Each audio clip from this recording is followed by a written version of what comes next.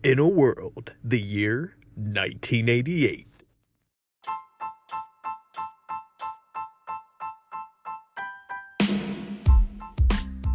Hello everyone, Brad the Movie Guy here, along with co-host extraordinaire Cody Wilfong, and we are getting in the holly jolly spirit as we are covering our first of two Christmas movies this season. And the first one is a bit of a doozy, combining a little bit of element of comedy to a classic story. We are, of course, talking about a film only the 80s could produce, the Bill Murray-led Scrooged. Starting right here, right now, let's hop into a universe, let's see the what-ifs, but there's only one way to do it. Let's begin.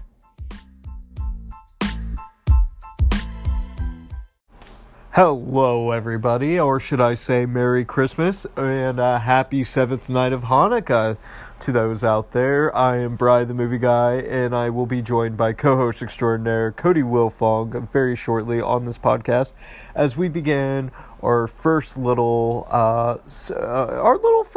Christmas little thing here. We didn't want to do an entire month, as I've stated on other podcasts, doing an entire, season and plan thing, it gets rough and you get burned out really quickly. So we're keeping it to two Christmas movies.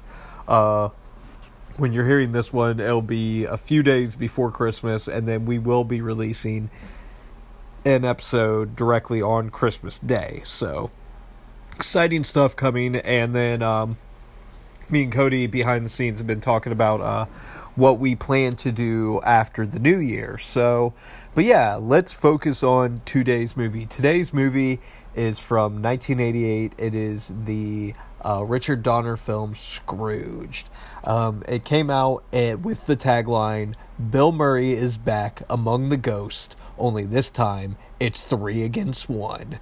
And the synopsis reads, for anyone who may not know this movie, in this modern take on Charles Dickens' A Christmas Carol, Frank Cross, played by Bill Murray, is a wildly successful television executive whose cold ambition and curmudgeonly, he's a bit of an asshole, nature has driven away the love of his life, Claire Phillips, played by Karen Allen.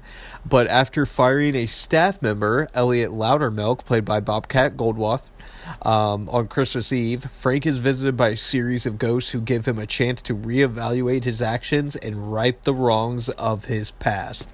As stated, it is directed by Richard Donner and is written by Mitch Glazer and Michael O'Donoghue, amongst many others who helped on the rewrites, which we will get into them and some of the fun facts. Specifically one that Bill Murray credits for really saving this movie.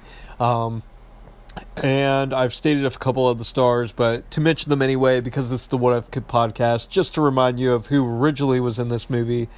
This movie starred Bill Murray, Karen Allen, Alfre Woodard, Carol Kane, David Johansen, Bobcat Goldthwait, John Forsythe, John Glover, Robert Mitchum, and John Murray.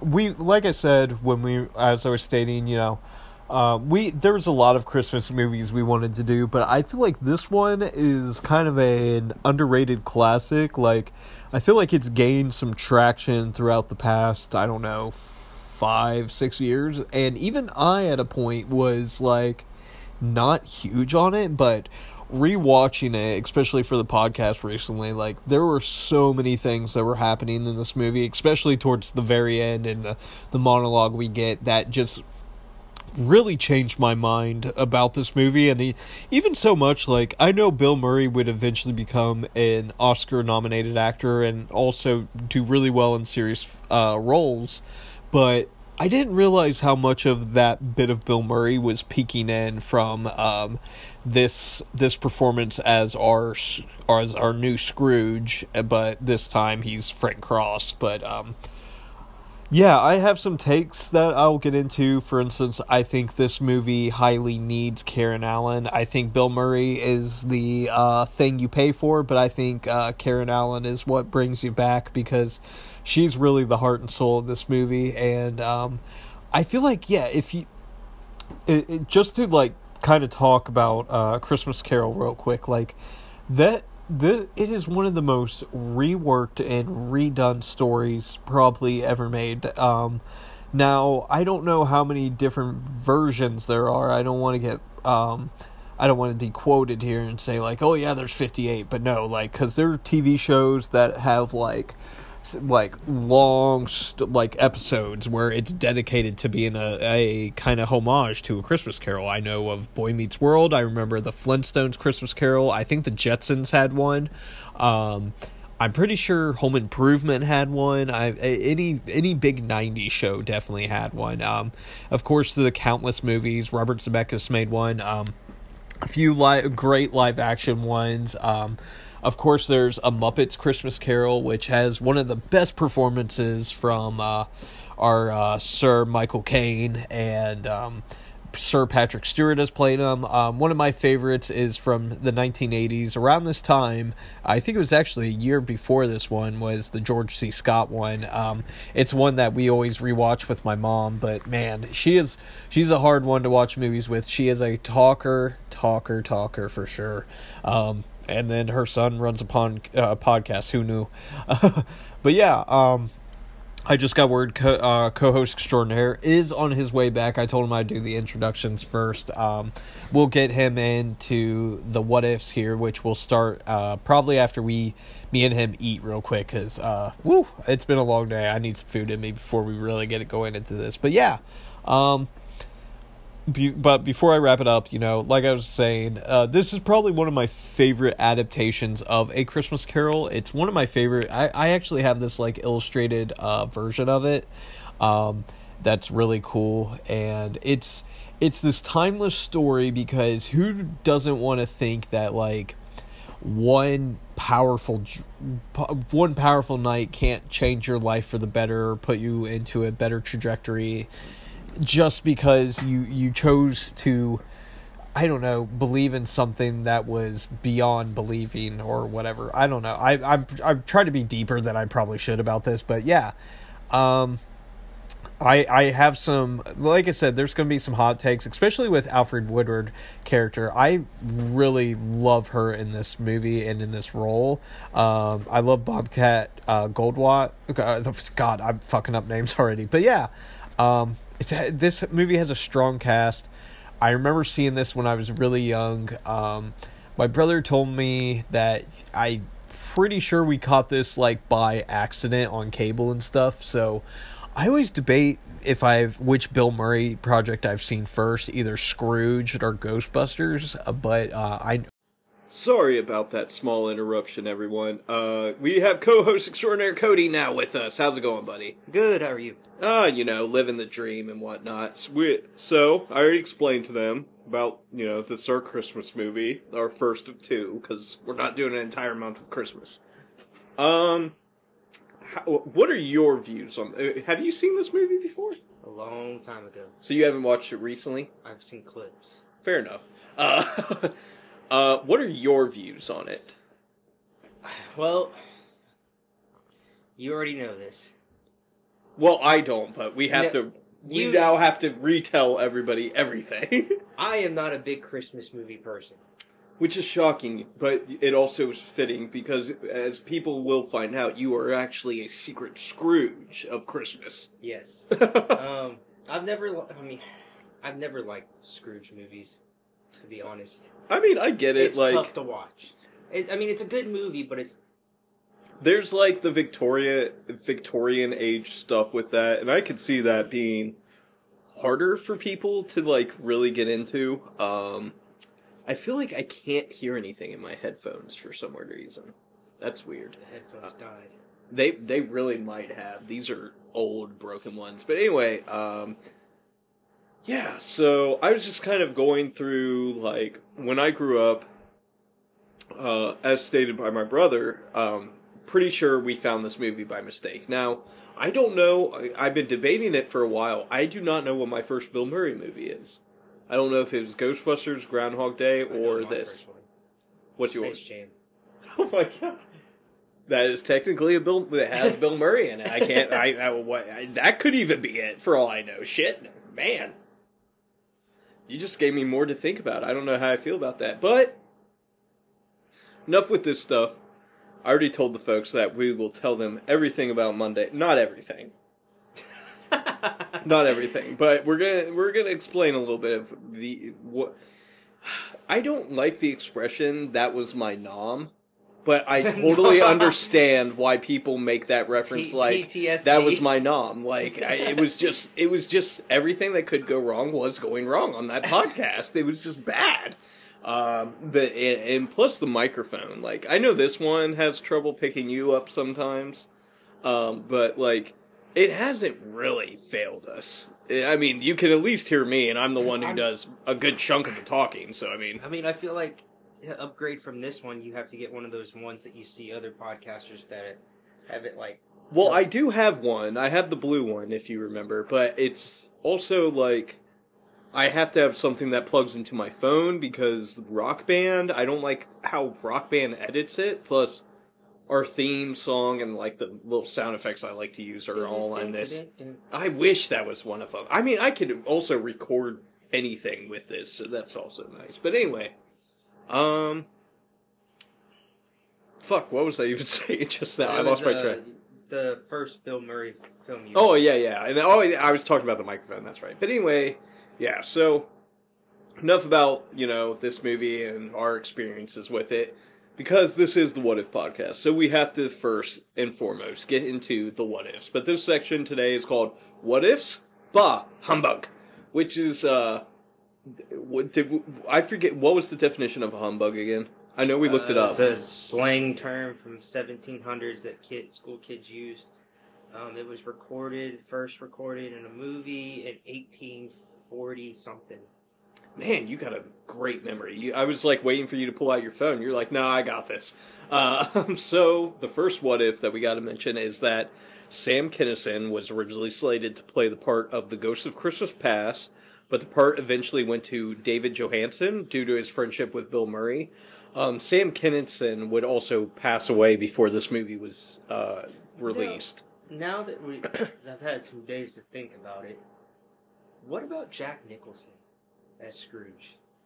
I mean, if this was 1980s Jack around the time of The Shining, it could work, but if he's doing The Shining, there's no possible way he can do any other movie, because I'm not 100% sure on the shooting timeline and schedule, but I do know it's, Someone's at the door. Oh. But yeah, oh no, you were talking about Jack Nicholson, that's where we were. Yeah. Okay, so, back to Jack.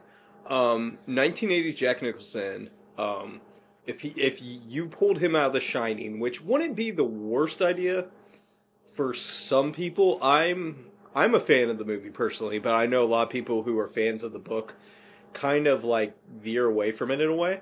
But I don't hate that suggestion because although there has to be a likability, I guess Jack Nicholson can kind of ride that line of God, I fucking hate this dude, but I also fucking love him at the same time. Yeah. And I think that's a big thing of what Frank Cross is in this movie. Every time you say Frank Cross, I think of Frank Castle for some reason. It's might as well be the same guy. That's a crossover event we need. I think we talked about that on Monday. The Punisher Christmas Carol? No, I was about to say. actor who plays the Punisher. Frank Grillo? Yeah. Or not Frank Grillo. That's he's from The Purge, Anarchy, and Election Year. Almost looks the same. He's pretty much the Punisher in those movies. He was in Avengers too. Yeah, he was Crossbones. Yeah. It took me a long time to put it together for whatever reason. I don't know. I don't think. I don't know. As much as I like John Bernthal, I don't think of him as Frank Cross or Scrooge. I feel like a Scrooge actor, anyone playing Ebenezer Scrooge, has to be English. While anyone who's Frank Cross, you can kind of be anyone because you're just sleazy TV executive. And he couldn't scream either. Who? You just said his name. Oh, John Bernthal. He couldn't. He wouldn't be able to scream. There'd be no. And also, I don't know, this being a comedy, also you need a comedic actor, and I don't think of John Berthel as a comedic actor. I'm not going to lie to you. I've seen him in funny things, but I don't really see him as the funny. My next what if here is, according to Bill Murray, a lot of footage ended up in the cutting room floor. He went on to say, we shot a big, long, sloppy movie, so there's a great deal of material that didn't even end up in the film. Murray told Starlog, it just didn't work. You tend to forget what was wrong. It's hard. I just figured that anyone who's good could step... Make that joke. We're gonna have... If I make that joke, we're gonna have a repeat of Monday. Let's not do that. It's hard. I just figured that anyone who's good could step into the part and have a lot of fun with it. It's sort of a wicked character. The idea of making it a funny Scrooge was inspired touch. That's what was appealing to me about it. So... it's interesting to think that there is... well, we'll get into one of the what-ifs I remember mentioning, but it's always interesting when you hear that, for instance, Mrs. Doubtfire is a good example. That's a movie we'll have to do in the future, because who knows about how many what-ifs. They said they had enough footage that they could have done 5 different films altogether. There could have been an R-rated cut, an NC-17 cut, a PG cut, a PG-13 cut. There's so many, because that was the magic of Robin Williams and improvisation. You know what? Oh, I don't know, could Robin Williams play convincing asshole? Do you think? I mean, there is Death to Smoochie, the Danny DeVito film, but I don't know if he can... He is a serious actor, because the one he does with Matt Damon... Good Will Hunting. Yeah, that's good. That got him the Oscar. Everyone quotes that. It's not your fault. I mean, dude, the whole, he has that improvised speech about, meeting the girl, or about farting and stuff like that, but we'll get into that when we talk about Robin Williams. I want to have, a Robin Williams episode. A lot of Robin Williams movies are very highly rated on IMDb. Well, yeah, the man was, a legend. it was Robin Williams, man. Good Morning, Vietnam. Oh, yeah.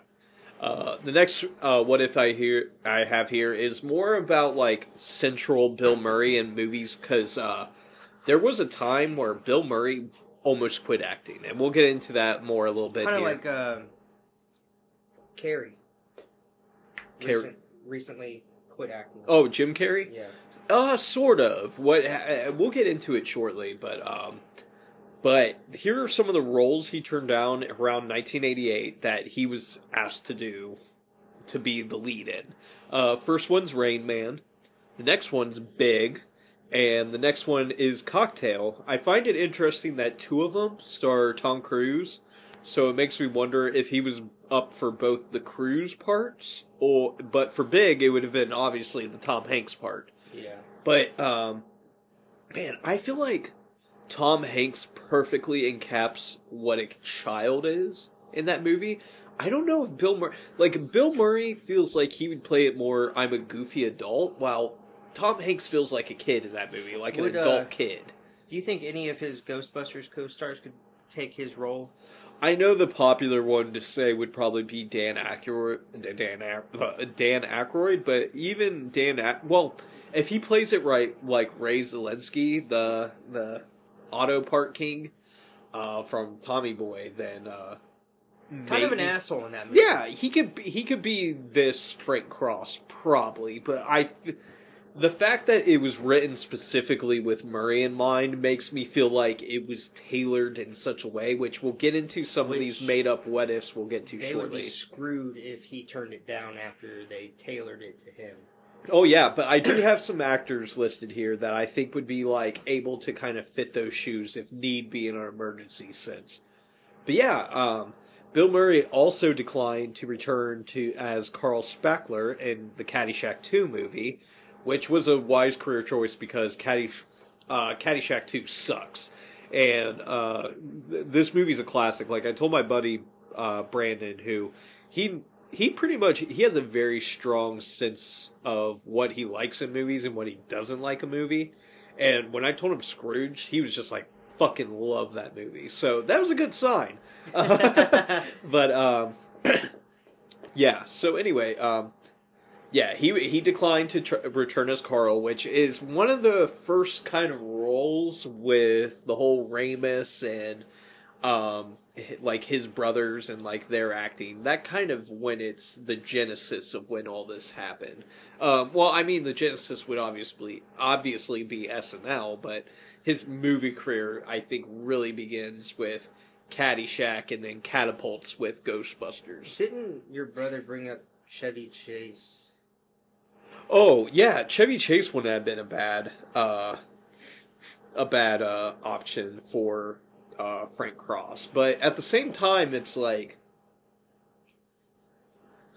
how many times can Chevy Chase play this role where it doesn't feel like anything new? Like, somehow there's a degree of what Bill Murray isn't just a goofball the entire movie. He is most of the movie, but not the entire movie. And I feel like I keep seeing something on the camera. I'm sorry. What am I trying to say here? I feel like Chevy Chase wouldn't be able to hit the dramatic notes like Bill Murray does. He's always been comedic. Right. Because there's a part where he's in the... I need the cast list in front of me. I forgot to pull it up like I usually do. But there's a part in the movie where he meets these group of homeless people. And one of them, after his run-in with the ghost of Christmas Present, he finds him inside the sewers, frozen to death. And he has this moment where he just starts, like, yelling at him. Herman, it's Dick. Liz says hi. Geez, maybe I should have given you the $2, huh?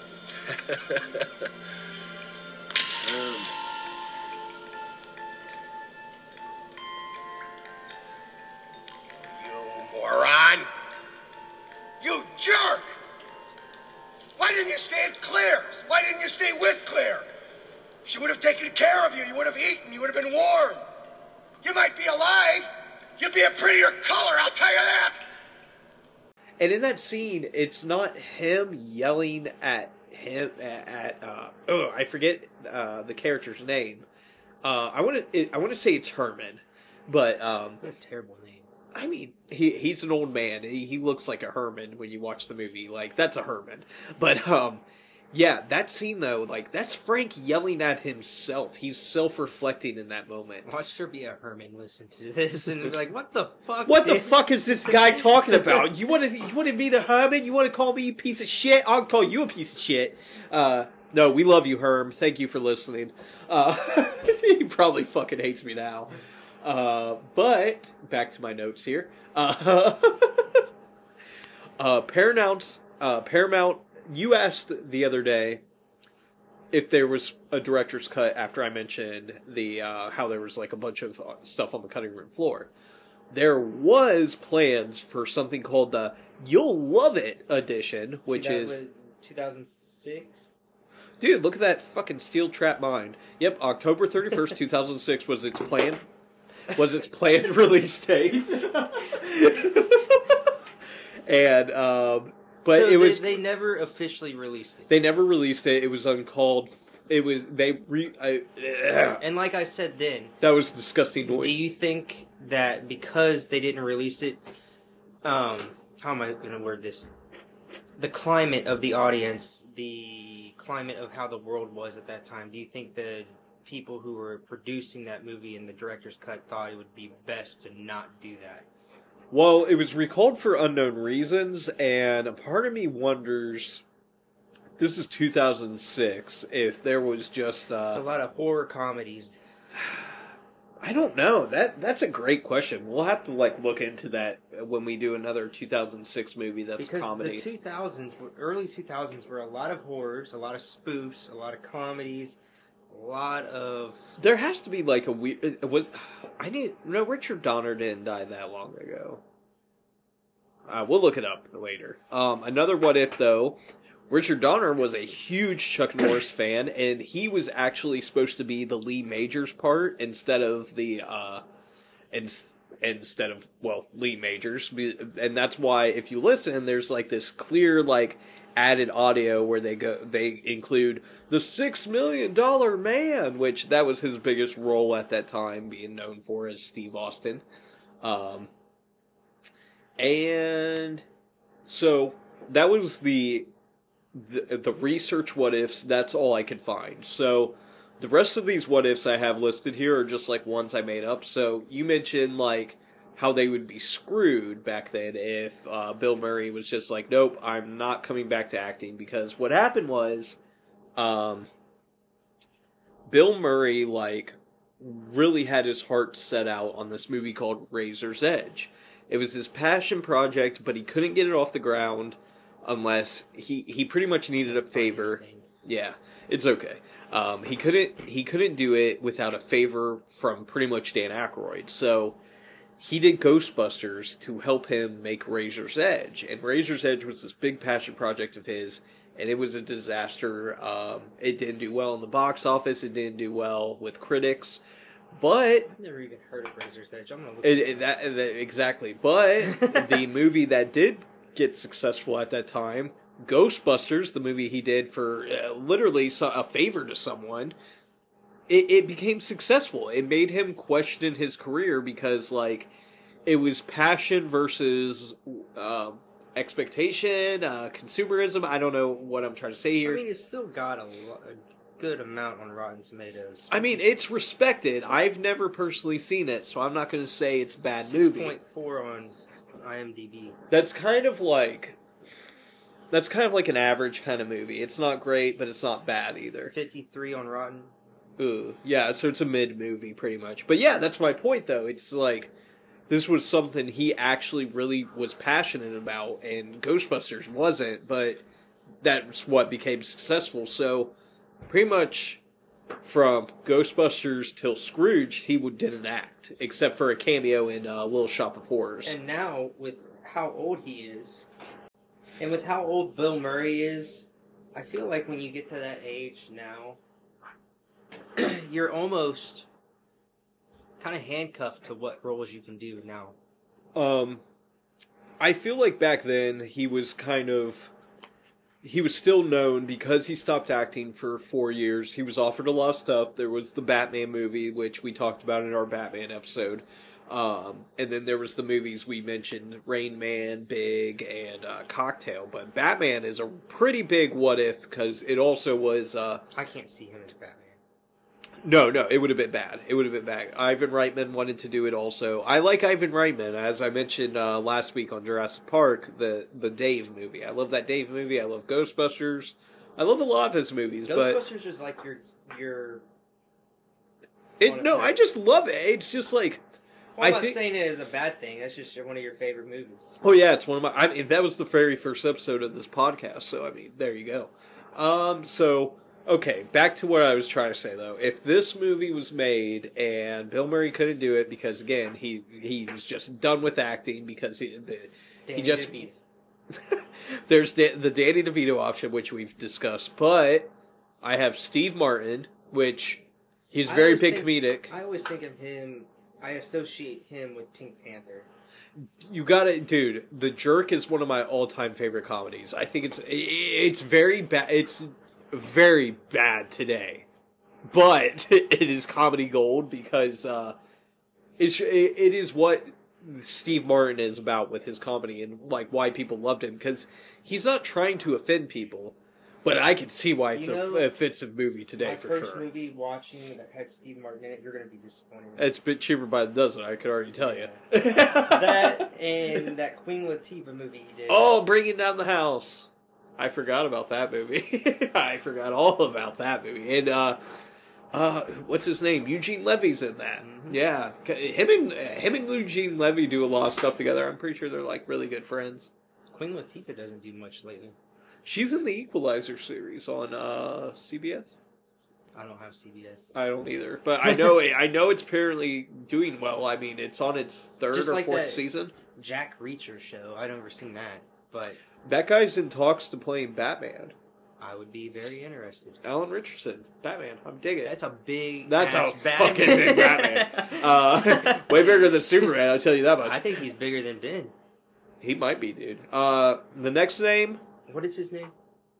I think it's Alan Richardson. Alan Richardson. Or he played a character named Alan Because I think Ben Richardson. Affleck is 6'4". With your memory and how it's been tonight, I wouldn't be surprised. The next name I have is Tom Hanks, which is kind of a weird one, but like he was known for comedies around this time, but as we know, this is Tom fucking Hanks. He can act. I think he would be a great Frank Cross, especially in this time. It would be kind of a really interesting transition movie, as long as it doesn't take away from A League of Their Own, because A League of Their Own is one of my all-time favorite movies. He's 6'3", but just imagine this as your Batman. No, dude, yeah, like, cause he's because Jack Reacher is described as a scary big dude. Like, definitely not Tom Cruise and what he looks like. Yeah, dude, that's a scary Batman. Like, he was, it's interesting because he was Hawkman on Titans. I remember, yes. Yeah. And so, but I think he would be a hell of a Batman. Always loved Robin in that. But I feel like he needs to be... I know he could probably do it, because, again, it's acting, but, like, Bruce Wayne has to be a certain way. Clean cut. But Batman has to be a very completely different way. Rugged. He has to be... The voice. He's got to get the voice down, too. You have to have the voice. You have to be... there's a word I'm looking for. It's not somber. It's like... what's that word where you're just like... You're very like... it's not somber. But you're just like very straight-faced and you're just... Stoic. Stoic. He has to be stoic. I think that's the right word. I could be wrong. And the last name I have for Frank Cross, who fits in that line as the B movie Bill Murray, in my opinion. He is known as Ash Williams from the Evil Dead series. That is Bruce Campbell. I think if anyone, Scrooge might become a B movie, or this might help Bruce Campbell further his career better. Who knows? Nicolas Cage would make it a B movie. Nicolas Cage would be... You know what? We get kind of a Nicolas Cage... Well, his movie's more of a It's a Wonderful Life scenario, because he's transported to another life and has to live it to see how that would have went, but he's not visited by ghosts. I'm talking about The Family Man, by the way. I just had an idea. If we were to do the Scrooge now... Yeah. Well, no, that's exactly what we're about to get into. That's my next note. Telepathic, man. I don't know. I'm on it tonight. But if we were to do it right now, and I was thinking about this, because we talked about it Monday. What about, because we know all the crazy roles he's done in the past with Willy Wonka and Johnny Depp. I don't have Johnny Depp on my list, but... If we take him back, not today, I don't think he'd be good for it today. 2003 era Johnny Depp would be good, but that also borderline takes away from Jack Sparrow. It almost takes... You almost need Tim Burton. I don't think Tim Burton was up for it, but we could change the director easily, especially back in 1980s. It'd be darker. We could do this early 90s. Move that there for Johnny Depp in that kind of role, or I feel like there's certain people that need to be casted in the certain roles because of the themes and what it kind of goes with. Danny DeVito is my number one. God, I don't know why I'm stuck on him. He's good. So Frank Cross is described as one of the youngest executives in the station's history, the channel's history. So, for Frank Cross, I decided that we need an actor in their probably like mid to late 30s or early 40s who can be effective, quote-unquote, sleazeball, but somehow still likable from an audience perspective. So, here are the names I have. First name, of course, Robert Downey Jr. Fits that whole, like, I can be a smartass but likable kind of guy. He would push it to an R rating, because I feel like we get this in, what's that, Due Date? Is that movie with Zach Galifianakis? Yeah. I feel like that's a kind of borderline Frank Cross, because he spits in a dog's face. That movie, you can't come back from that. There's a car scene where him and some other guy's in the back seat. It's Zach. Zach. He rolls down the window and he's like, he says something to Zach. And, you okay back there? And Zach's like, "Are you done yet?" And he's like, "Am I done?" oh yeah. I know exactly what you're talking about, because because the whole time Zach Galifianakis just is appalled by, like, if Robert Downey Jr. is, like, expressing his anger at him at all. He's like, "Are you finished it? Am I finished it?" The next name I have is Ryan Gosling. Ryan Gosling in comedies has just been working very well, and, like, Knife Guys. But Shut up, Jimmy. Shut up, Jimmy. Just shut up. But I feel like him is almost ideal for this role, and they could perfectly. He was so good in Blade He could Runner. be that. What? He was so good in Blade Runner. I just thought of a really weird person who they did this for. Blade Runner is a great movie. Yes. The original is one of my favorite all-time favorites. But the scene with him laying in the snow and just the ending scene when he just, like, because it's like he just accepts that, like, he figured out that he wasn't the kid, because that was, like, the whole dilemma, and it's kind of like, we can't get into Blade Runner. I was about to go to a rabbit hole there. What about Ryan Gosling, though, I just feel like would be great tailored, because they would just need to make him the arrogant playboy type. What about, but we get that with Matthew McConaughey in The Ghost of Girlfriend's Past. Yes. Which is also a Christmas Carol kind of rip. What about Jeremy Allen White? Ooh, Lip? Yeah. Is he in his mid-30s now? He's 32. That's not mid, though. He's still kind of young for the... But I guess if, again, young executive, I guess it wouldn't... We can age him up. What's... He's 36. What's his... He would be a great Frank Cross, to be honest. But what's going on with his chin recently? Did he get surgery? He just... Did he get injured or something? He just did a role where... I know the Iron Claw. I don't know if he had to do anything to make himself look... I wonder if it was just the weightlifting, if, like, his muscles just built differently there or something. Because there's, like, times where he looks like his self. I don't want to say normal. You know, they casted because that feels rude. They casted an actual wrestler as one of their co-stars for that movie. That's a good idea, man. I'm excited. They're getting it here at the theater. Yeah, I think Ryan Gosling would be good. Jeremy Allen White's not bad, but Zac Efron's better. And then the next one I have Ryan Reynolds, of course. Who's the co-star on that? Who played Joker in the TV series Gotham? No, he's in Shameless. Yeah, but he was also in Gotham. Yeah, but we were talking about Iron Claw. Oh, that's Nah, not for Frank Cross. Because again, this person. Well, I don't even know if Jeremy Allen White could work for Frank Cross, because you have to be somewhat silly. You have to be like I said, Ryan Reynolds, my next name on here. I feel like he fits that. But he's too predictable. But he's too predictable. He's too much. It's just always Deadpool. If you take Ryan Reynolds from Just Friends or Waiting, yeah, that's type of Ryan Reynolds. Just Friends. I think right before he sees Amy Smart again, I think that's our best indicator. Next name, I don't know 100%. How this would go. I just thought of an actor, and maybe you can give me your thoughts on him. But John Krasinski? Yeah. I think he would be good. I think he needs, like... Of course he had A Quiet Place, and he's doing he did the sequel, and then there's the spin-off coming soon. But, God, my nose is so stuffed. Hold on, we're gonna go quiet again here real quick.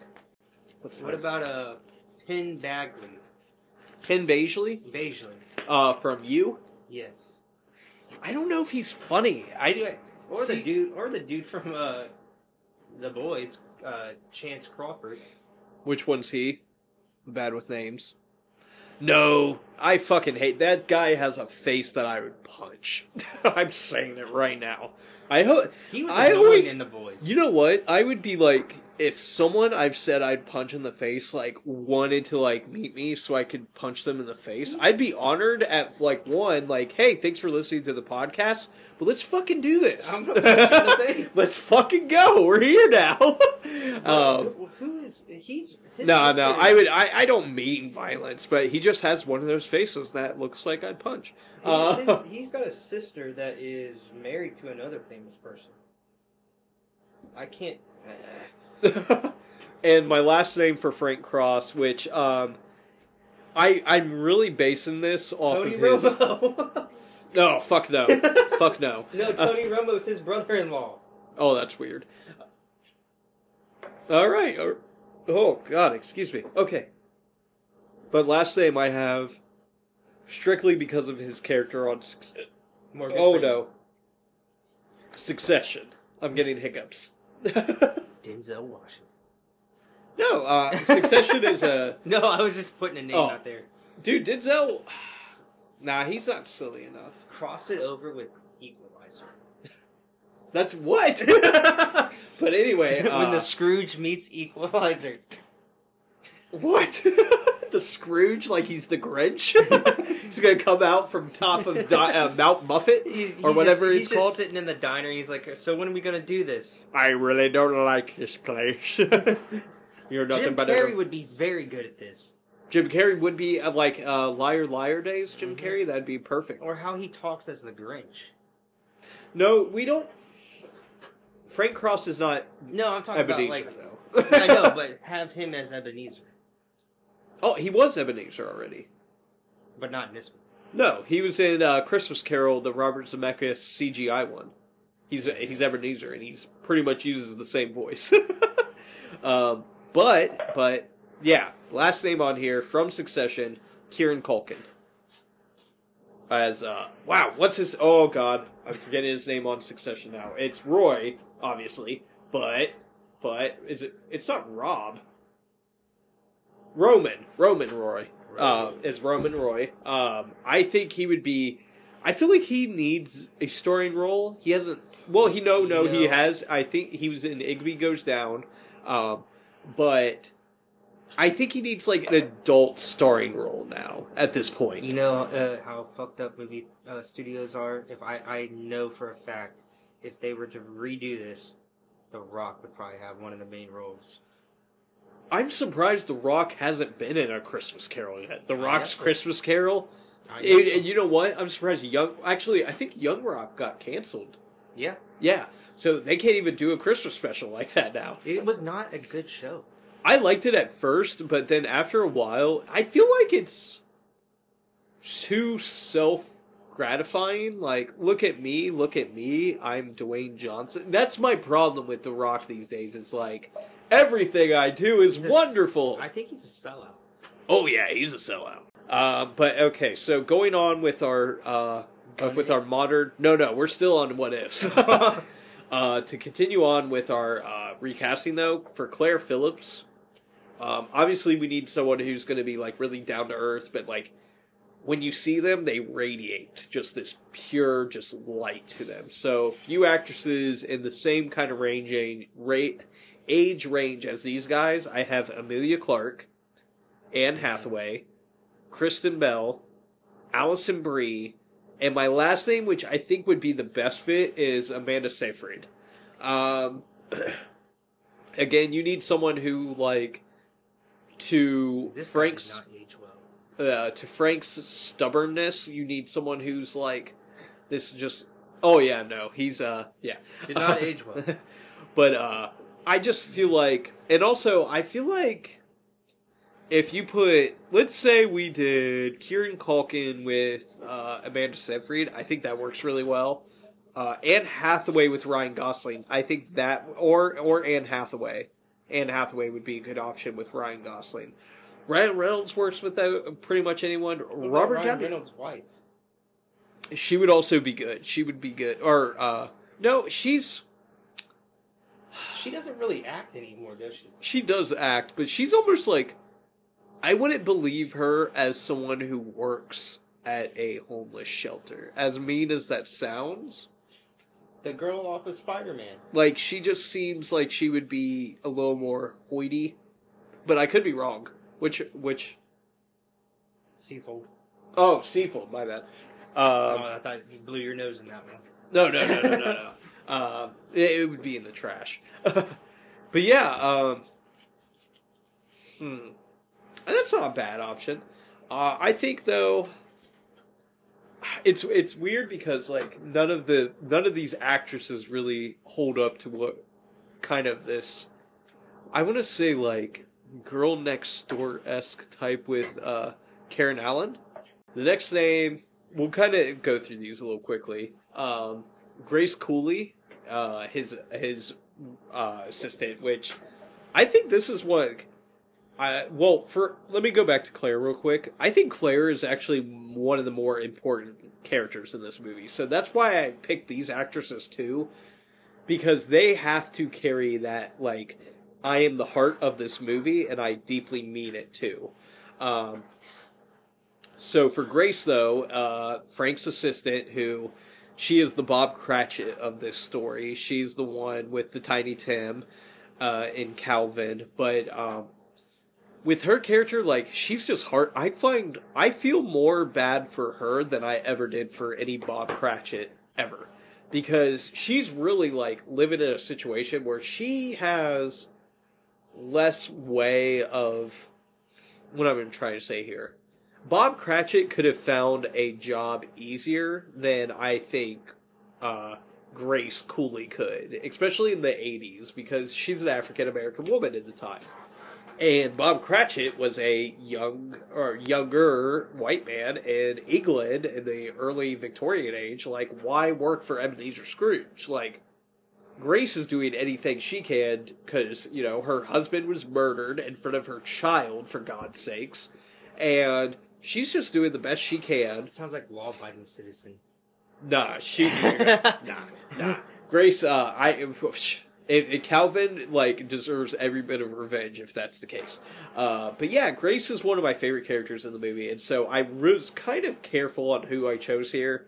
But I feel like okay, let me just go with them. I did choose people who I could see being older than Frank in a way, because I feel like having them be like the mature, because obviously they have to be a mother. They have to be a mother to multiple children, because that's the whole thing that we see with Grace.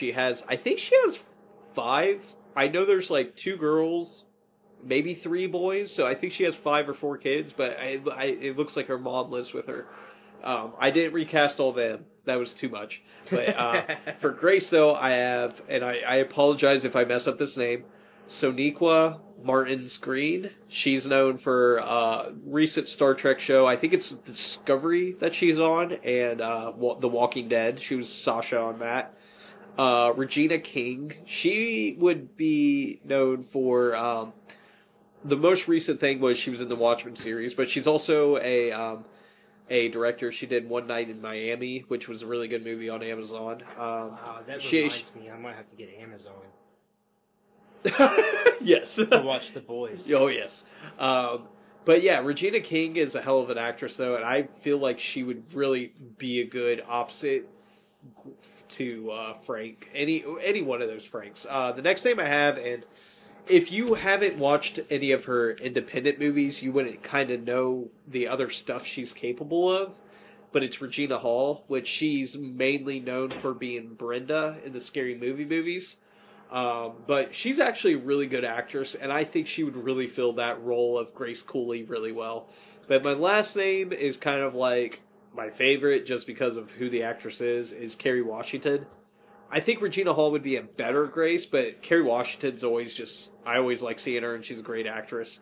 Again, you just need someone to be that really heavy emotional impact of the movie.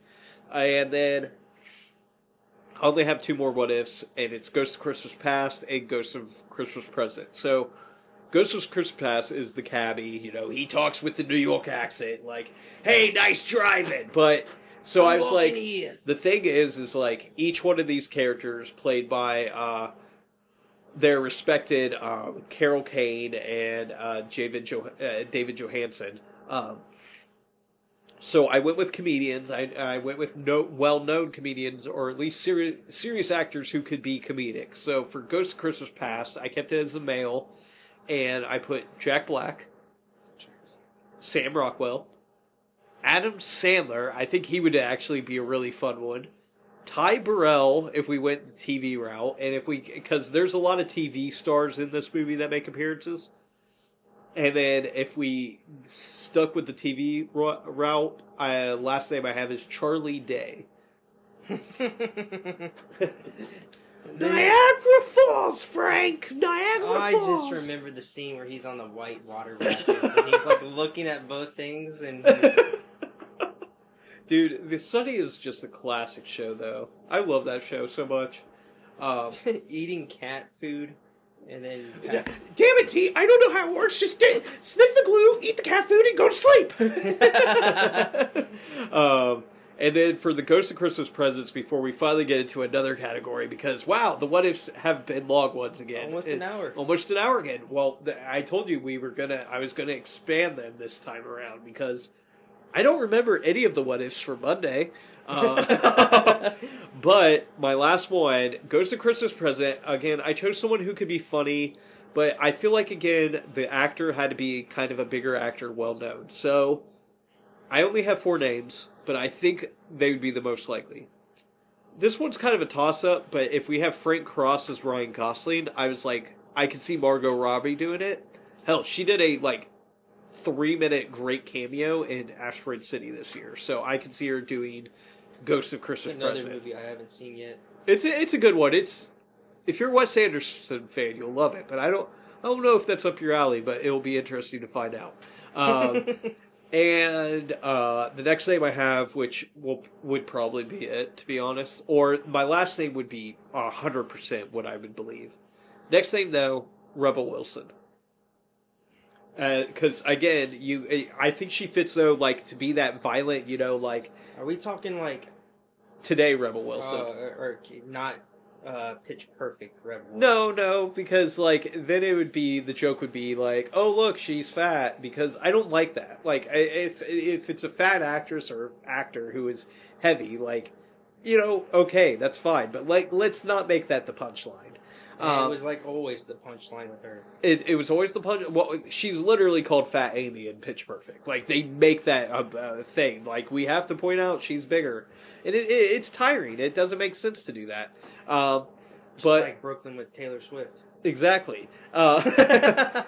Beep beep. Beep beep. Cody, I said beep beep. Okay. Anywho. Beep beep. Oh, you're trying to die tonight. Okay, hold on. I'm sitting here on the podcast here that I helped create here, and I'm just trying to get this thought out here. So I say beep beep, you let me get my thought out. Okay. It's so hard to keep a straight face with that. I knew it was going to happen, but I didn't know when. The next thing so many people are probably so fucking confused right now. But next time we have another guest on here and they try to interject, you'd be like, beep beep. No, I'll be like, no, okay. He knows what he said. You gotta do the point the finger. Dude, I'm telling you, Adam Driver's Neil McCauley, I'm telling you. The next name I have, I went a little younger with these next 2, but again, these are ones I can totally see happening. First one out of the last 2, Maya Hawke, known for Stranger Things, Do Revenge, and she's in a lot of stuff recently. But I can see her also playing not so much a violent Ghost of Christmas Present, even though I get why she uses pain, because her whole thing is that sometimes the truth is painful, in that when she meets Bill Murray, she kicks him in the balls, for God's sakes. But, so Maya Hawke's one, but my last name on here, which, knowing how Hollywood is, they would see her as, the definite go-to, because she has a very distinctive voice right now, especially with kind of her comedy, and that's Aquafina. Known for Crazy Rich Asians. What was that movie she just did where she was a cop? And she was trying to find the killer. And... do you know what I'm talking about? She's like a police officer. And I can't think of what the movie is. Oh, is that the one where she... That's the one with the... Nicolas Cage. Just watched it not long ago. Was it the one with Nicolas Cage? Because she was a cop in that. With Nicolas Cage? Which one was that? The vampire. The Are we talking about the same person? Oh, Renfield! Yeah, okay, yeah, no, that was... okay, no, yeah, she was recently on Renfield. Okay, I knew, I was like, she was in a cop, I remember her, because I thought, man, that bulletproof vest on her looks so huge. Do you think Sean William Scott would be good for this? I feel like Sean William Scott's time has passed. Which I don't understand why. He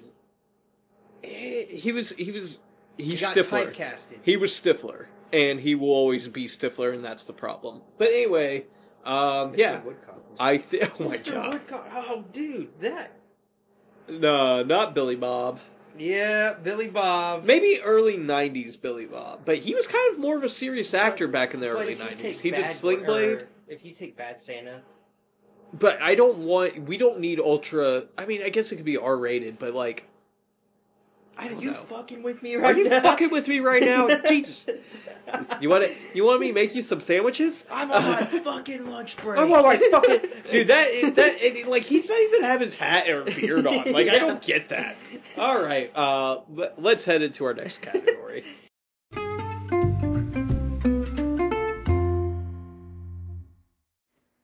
All right, everyone, we're in our second category of the episode. We are in what we call, Can You Get Us to 88 in 3 Minutes? Little play on a quote from the movie, which is our normal Gun It to 88 section. We are gunning it to November 23rd, 1988. This film had a budget of $32 million and went on to make over $13 million its opening weekend, and it would eventually go on to make over $60 million. Through its theatrical run, but you saw was it on Google when you Googled it, and it's made over 100 million now? So that it's a very successful movie. It's a cult classic now. It definitely wasn't well beloved at first, which we'll get to that very shortly. Let's talk about the top 10 box office, which we got number 1, Scrooged, number 2, The Land Before Time, or what Jason thought was Land of the Lost. Number 3, Oliver and Company. Number 4, Cocoon, The Return. Number 5, Ernest Saves Christmas. Number 6, Child's Play. Number 7, High Spirits. Number 8, The Accused. And number 9, Fresh Horses. And number 10, Mystic Pizza, which Julia Roberts did a movie for Netflix recently. And it's like a well-shot movie, but I could not sit here and tell you 100% what the plot was. Like, the movie is... I've never even heard of Mystic Pizza. Mystic Pizza is not this movie. Mystic Pizza is actually a real place. You can actually, like, go and... It's like a pizza place. But it's that one place that... well, you probably know the reference of Ron Swanson and being confused with Julia Roberts being that toothy girl from Mystic Pizza.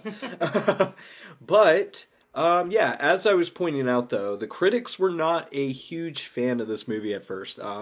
Roger Ebert, for instance, said this was the worst film adaptation of A Christmas Carol he had ever seen. Highly disagree with that. I get it, The Muppets Christmas Carol is a classic. George C. Scott's is great. But this one, like, I get why some people could see some problems with it, but, like, I think Frank Cross might be worse than Scrooge. Because Scrooge is just, like, this guy who became, like, this mean-spirited person just because of kind of his upbringing and kind of the hand he was dealt. And then Frank Cross is just a dick to be a dick, really.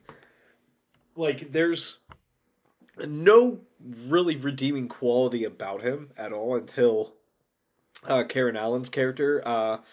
Claire comes in, but yeah, he's just a dick. Like, that's the best way to describe Frank Cross. Yes, he's a typical businessman. He's a typical.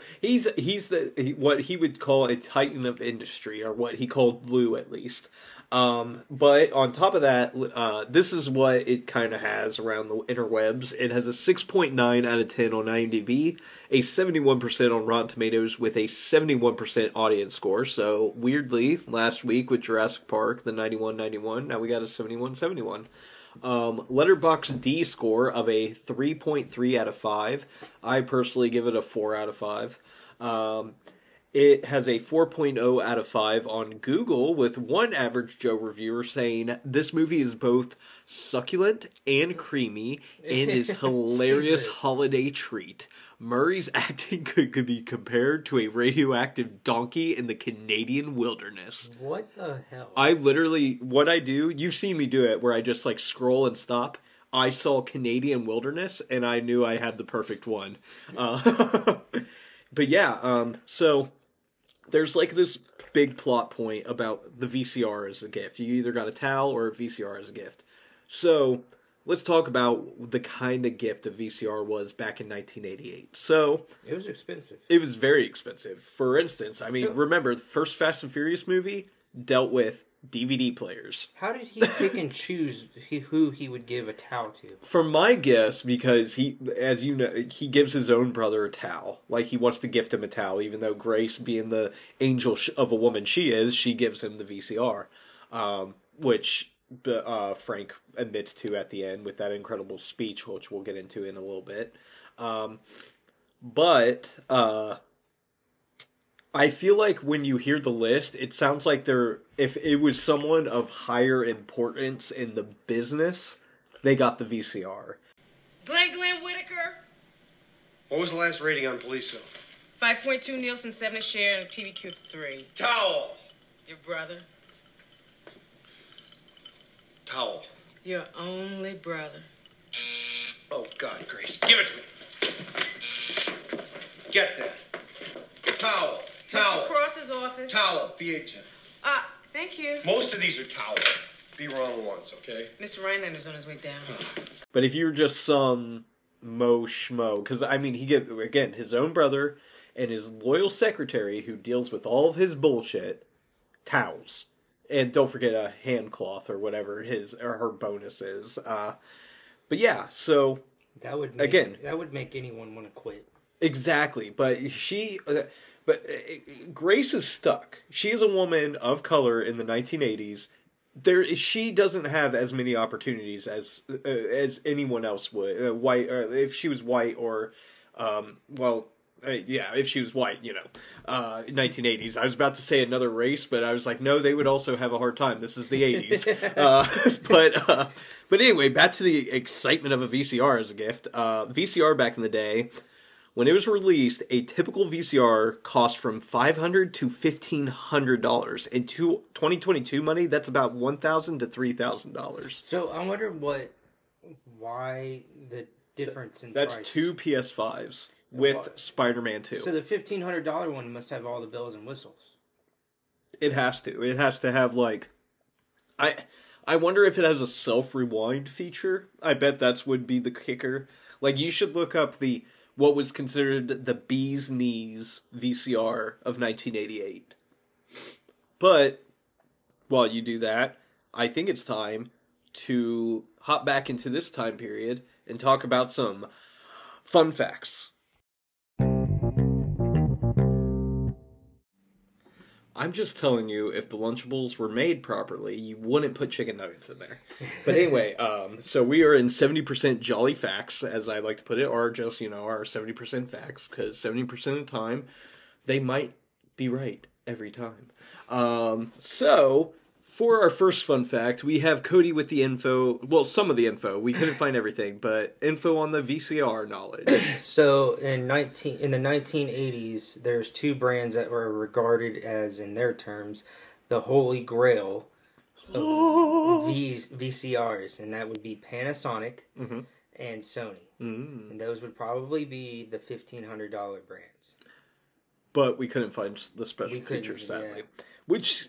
I think it's annoying. You think there'd be like, so there's like no photos or catalog information? And then you also had brands like JVC and I think our VCR was a JVC. And Mitsubishi also made. Do you notice, like, weirdly VCR, VHS shit's all of a sudden becoming big again? Mm-hmm. Like, what? It just seemed like... It's just like vinyls.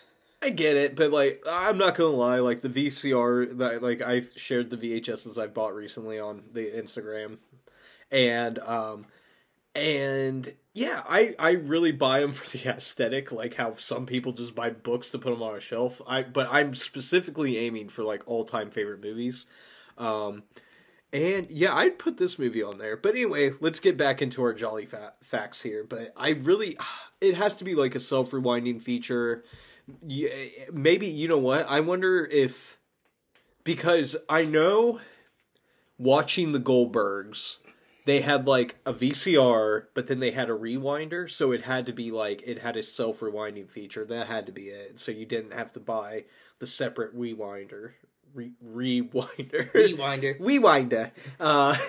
Can't pronounce the R's. Yeah. But anyway, so filming began in 1987 when God, Holco, let me take a drink. God. That is fresh. Anyway, filming began in December 1987 when Christmas approaching, director Richard Donner asked if the production could have Christmas Day off. But Paramount was like, nah, they refused. So he was like, all right, let's play chess here. So what he did, he fired the entire, like, everyone. Bill Murray down to, like, the guy who brings the bagels. Everyone's canned for 2 days. And then on December 26th, he rehired everyone so that everybody could spend time with their family on Christmas, which was a really solid move by Richard Donner. Really, yeah, what's the word? That's a boss move. Like, this is what I'm gonna do. Fuck you, Paramount. Bill Murray falling on his way out of the restaurant was unscripted and a genuine accident, as evidenced by the reaction of the actor playing the Raider. Damn it! Why is I can't talk tonight for some weird reason. As indicated, when the waiter, he's like, you could see, like, after Bill Murray falls, he kind of does this, like, almost like he's gonna look at the camera, but you could tell Richard Donner was probably like, no, just keep going with it. But it's like a funny bit because he falls hard on the ground, and where he falls and how he gets back up, it's just solid. And the way he, like, straightens up his jacket and just just walk. That is a man of dignity right there. But yeah, so there's that. And so later on, when we see him and his brother walking down the street and he makes fun of the street musicians, it's actually led by Paul Schaefer and Miles Davis, along with David Sanborn and Larry Carlton. Paul Schaefer, for people who may not know, is the band leader from David Letterman days. He was also Hermes in Hercules, if a little fun fact for you. That is 100% fact right there. He's 74 years old now. Paul Schaefer? Wow. Man, it's weird. I feel like some days I've lost the concept of time. Just realize this. Here in probably 2 decades, a lot of these people from the 80s that were born in, like, what? Bill Murray was, born in the 50s? You're about to really depress me right now. We're going to U-turn it and get back to where gone. It's like the guy I'm going to say his name wrong, so I'm not even going to bring up the reference. Anywho, this was Bill Murray's first starring role since Ghostbusters 1984, as we mentioned in our What If section. He had been living in Paris, and he was seriously consider quitting because of the failure of his passion project, Razor's Edge, as I mentioned. When Frank is startled by an actor who thinks he thinks is the ghost of Christmas past, he elbows his secretary Grace in the face. That was real. Bill Murray did hit Alfred Woodward in the face by mistake. But what I love about that scene is when he's like, his heroic action of saving Grace is, run, go watch the show. And he keeps saying that every time she's like trying to calm him down. He's like, no, Grace, no, go, run, go watch the show. It's like, okay, yeah, that will keep her safe. Good idea. On the Frisbee show, the little dog, him in his little dog suit, when Frank is in the dog suit, there's a tree on the set with a heart engraving that says "Dick loves Lauren," referring to Richard Donner and his wife, producer Lauren Schuler Donner. When Frank throws water on the waiter when he's quote unquote burning, when we know he's not, but he thinks he is. I'm sorry. You know, I thought you were Richard Pryor.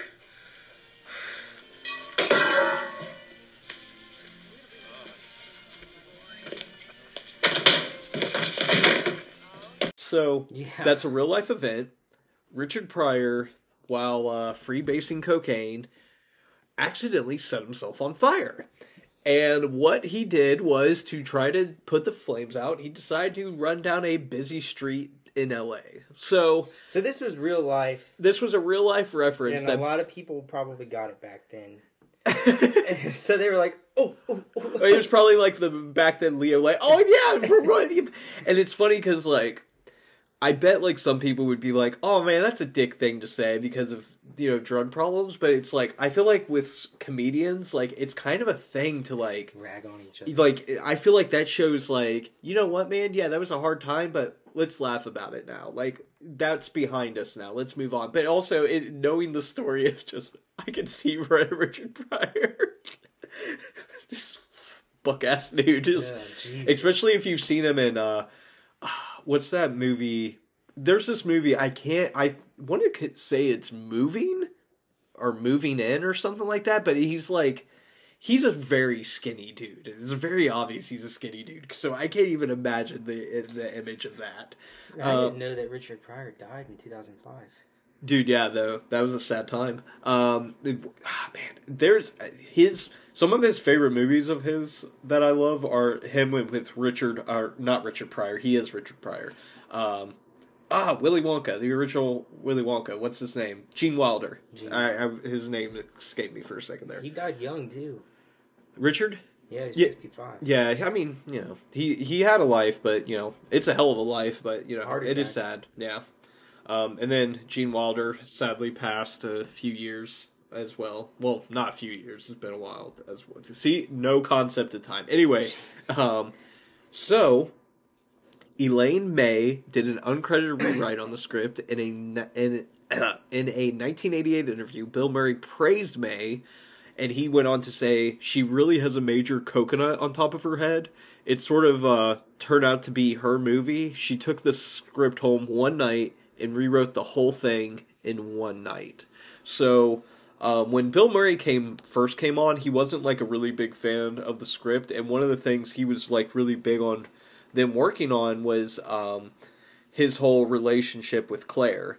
And again, I've stated earlier that I think Claire's like the most important part of this movie, like, because otherwise it's just about an asshole. And for my last fact here, I have Preston tells Frank that in America there are 27 million cats, 48 million dogs, and then says quite seriously that IBC needs to start gearing programming towards them. As of 2015, there are several dogs and cat-specific channels on Roku and Netflix. I've seen them on Netflix as well.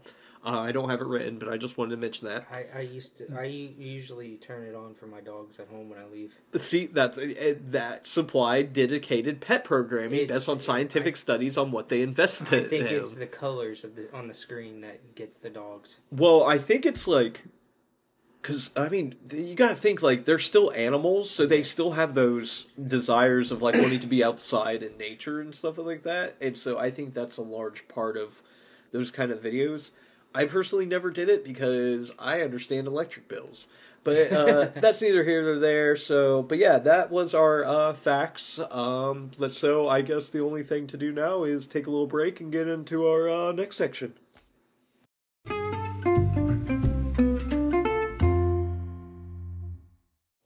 Oh, and you should give Christy a shout out about that sweatshirt that you're wearing. Yeah, my well, I sent her a snap and I put like in little parentheses, dude of my word. But it says, unpaid movie critic. I actually put it on the Instagram last night, so I keep calling it the Instagram, so I sound like really old. Anyway, we are in our last category of the evening. Christy always gets a shout out. I feel like we've mentioned her like every other episode recently. About something she hates or something. Yeah. It's always... we love her. We love her. We swear.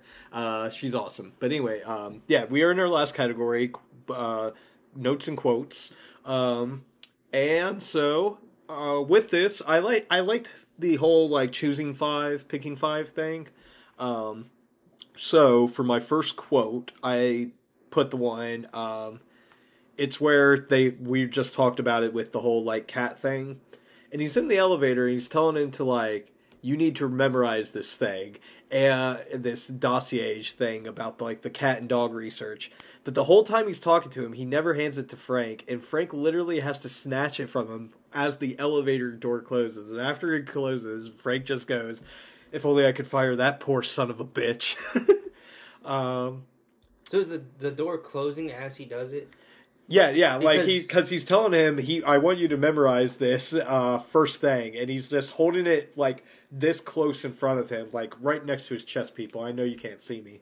And so, like, the doors are closing, and Bill Murray's like, oh, I need that thing, and he's not going to hand it to me, so he, like, reaches in real quick. Which is funny, because if you do that in a regular elevator, the door will still open if you put your hand in front of it. Yeah, because of the sensors now, but back then it must have been like... No, because even in the movie, like, the doors are closing during the Ghost of Christmas Future thing, and he stops him. I don't know why he made... I guess it's a funny gag. The first scene I have is... well, it's the opening with the fake IBC trailers. Mm-hmm. For instance... 7 o'clock. Psycho sees Santa's workshop. Eat this. And only Lee Majors can stop them. The night the reindeer die. 8:30, and America's best-loved singer invites you to share a home-style holiday. When it's Bob Goulet's old-fashioned Cajun Christmas.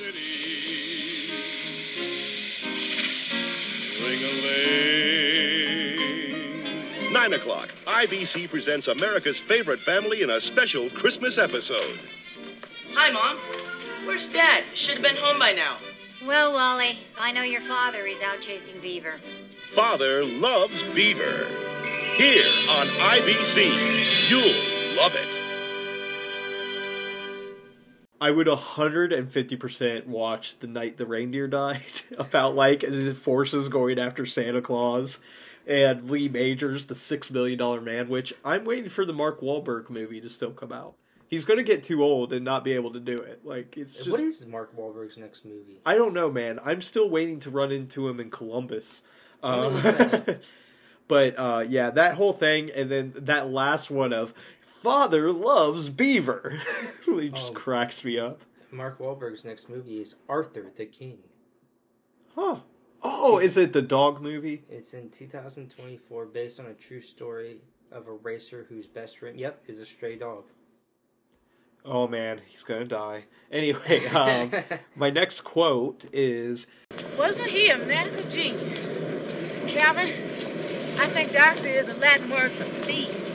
$200 I don't have to tell me that you don't speak.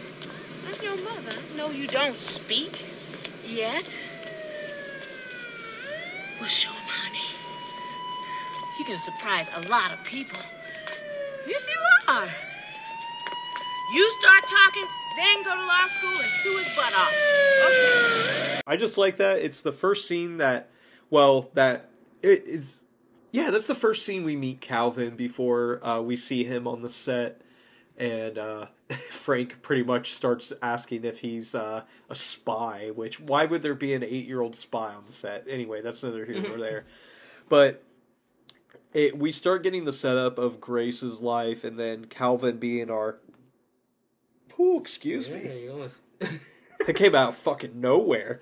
It's a McDonald's. It's the McDonald's. Sponsored by McDonald's. No, we're not. No, we are not I don't sponsored. Think so. I might have to edit that out. McDonald's might come back in and be like, hey. This podcast is no way affiliated with McDonald's Corporation. But But yeah, like, it sets up the Calvin being our Tiny Tim, our catalyst for Tiny Tim, and Grace being our Bob Cratchit, even though some people would argue that a very great character, Elliot Loudermilk, is also a Bob Cratchit-like character. But I guess that you could say they probably cut some aspects of him in half and gave it to him, but I see more Grace as Bob Cratchit than anyone. The next scene I have is crap. Notes and quotes. Notes and quotes. Wait, some other quotes. Top 5 quotes. Oh, okay, there's my scene. Sorry.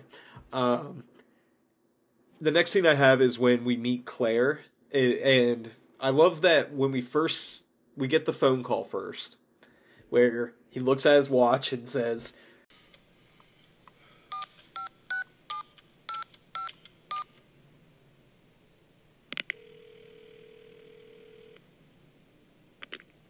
"Hi, this is Claire Phillips. I'm not here as usual. Leave a message for me and I'll call you right back. Ho, ho, ho. Merry Christmas. Speak at the beat." Claire! This is Frank Cross. I know it's been 15 years since we talked, but I really need to talk to you right now. Something terrible has happened. Or maybe not. I don't know. But whatever, I have to talk to you no matter what. It's urgent. Call me at any hour. My number is 674-9565. 674-95... Damn! the fact that he looks at his watch before he says 15 years, but he takes a real solid, great comedic beat. Like, I'm going to sit here and act like I am actually trying to determine how long it's been since I've talked to this woman. And also, it kind of sets up the backstory we're going to need for their characters. And then, but yeah, she comes in, and we even get this, like, magical, like, music. Lumpy! Lumpy!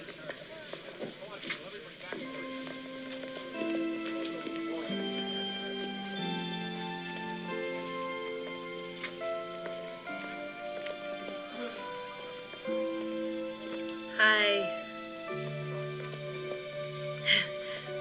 I'm sorry to well, I didn't get your message until this morning, and I tried to call, but they said that you weren't in yet, and then I tried to call back, and they said that you were busy, so I just... God, you look different. Well, it's been a while. Nickname Lumpy, which we find out why it's Lumpy when we meet the Ghost of Christmas Past, but yeah, it's just this great, and then we get this one line after the staple the antlers to the mouse's head scene, where Frank says to her, Same old Claire. Still trying to save the world. You still trying to run it? it's a perfect setup of, like, this is the wedge. That's something right there. That's what happened right there. It sums up everything, gives us good backstory. We know how long it's been. It's really solid writing to set up that backstory for us without belittling us. This is the way. This is the way. The greater good. I'm not editing that in. My next quote is when, of course, Lou comes into the office. Woo-wee! That was a good one. How are you, kid? You were... Will you excuse me? I'll make myself a little drink.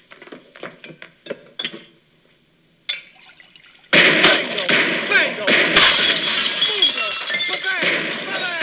Blam! Blam! I don't mind you hitting me, Frank, but take it easy on the Bacardi. I find it, I guess, in 80s time, like, Bacardi would be, like, this newer, fancier kind of rum. Well, Bacardi's still pretty popular, right? I sound so fucking old. But, going on, though, my next scene is, of course, from The Ghost of Christmas Past.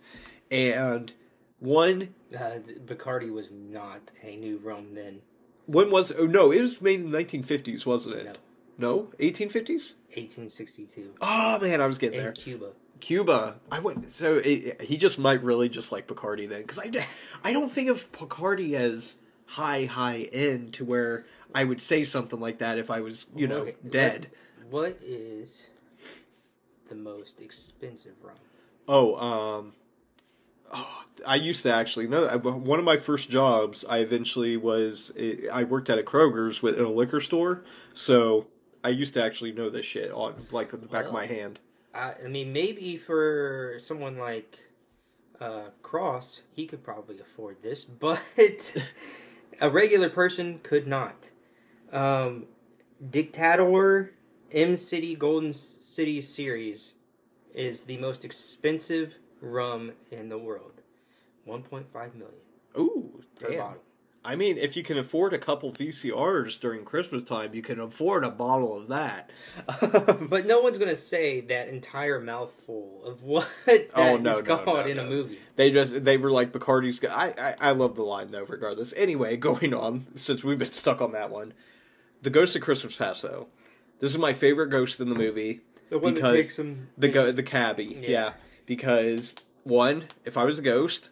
Fuck it, I'll be an asshole. Why not? Like, what about you gonna do? Kill me? Shoot me? What is it gonna do? But I just love. We watched that, and you were like, "I love how he's licensed through." He's licensed through New York. It puts my mind at ease. It puts my mind at ease because even on the license it says the Ghost of Christmas Past. He's like, oh, okay, New York certified. They at least know he's on the road. Which it's interesting because we see that he does interact with people. He interacts with Claire at the end when she says, "How fast can you get me to the IBC building? And which floor?" What my favorite thing though is how he keeps bringing up the "you're gonna cry," like he's gonna the Niagara Falls, Frankie. But this is where I grew up. I thought they tore this place down. They did. Guess my dad hasn't put up our Christmas lights yet. Oh, for Christ's sakes, Frank, it's Christmas Eve. I get it. You're taking me back in time to show me my mother and father, and I'm supposed to get all goosey and blubbery. Well, forget it, pal. You got the wrong guy. That's exactly what Attila the Hun said. But when he saw his mother, Niagara Falls... And what's even better is, like, he gets up close to him after he crawls and goes, "Niagara Falls, Frankie Angel." Like, he adds a little, like, pepper onto it, a little spice on there to add insult to injury. But yeah, if I was a ghost, I'd totally be that. And then, like, as I was saying earlier, like, or I'd go to Boston and just do really annoyed Boston impressions to piss everyone off. Tom Brady sucks. Tom Brady dropped it. What are you talking about? It will make sense one day, I swear.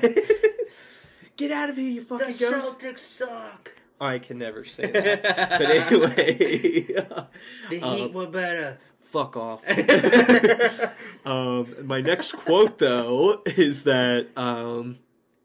when he finds out that he gets handed the newspaper that the IBC commercial of his Scrooged promo killed a woman. I just love that. Have you seen this morning's paper, Frank? Oh, who's that? She's pretty. She's dead, Frank. Apparently this 80-year-old grandmother was watching your Scrooge promo last night and she just keeled over. It scared her to death.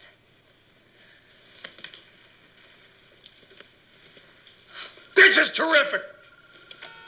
I knew that had worked.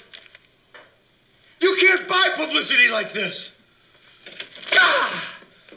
It's in all fairness, I mean, that does like pique interest of like, fuck, how scary is this commercial, man? Like, how many times in high school were you told about a video where you're like, dude, you should watch it. It's the freakiest thing I've ever seen. And you're like, no, I'm not going to check it out. And then you're like over at a friend's house and then like they go, have you seen this one video? And you're like, do you want to watch it? And then it's the story that's happened 50 times, I swear to God. Yes, the videos on the internet. Videos. Salad Fingers wasn't... What was this one? I'm talking There's this about one the where this... more racy and edgy ones that we probably shouldn't say on the podcast.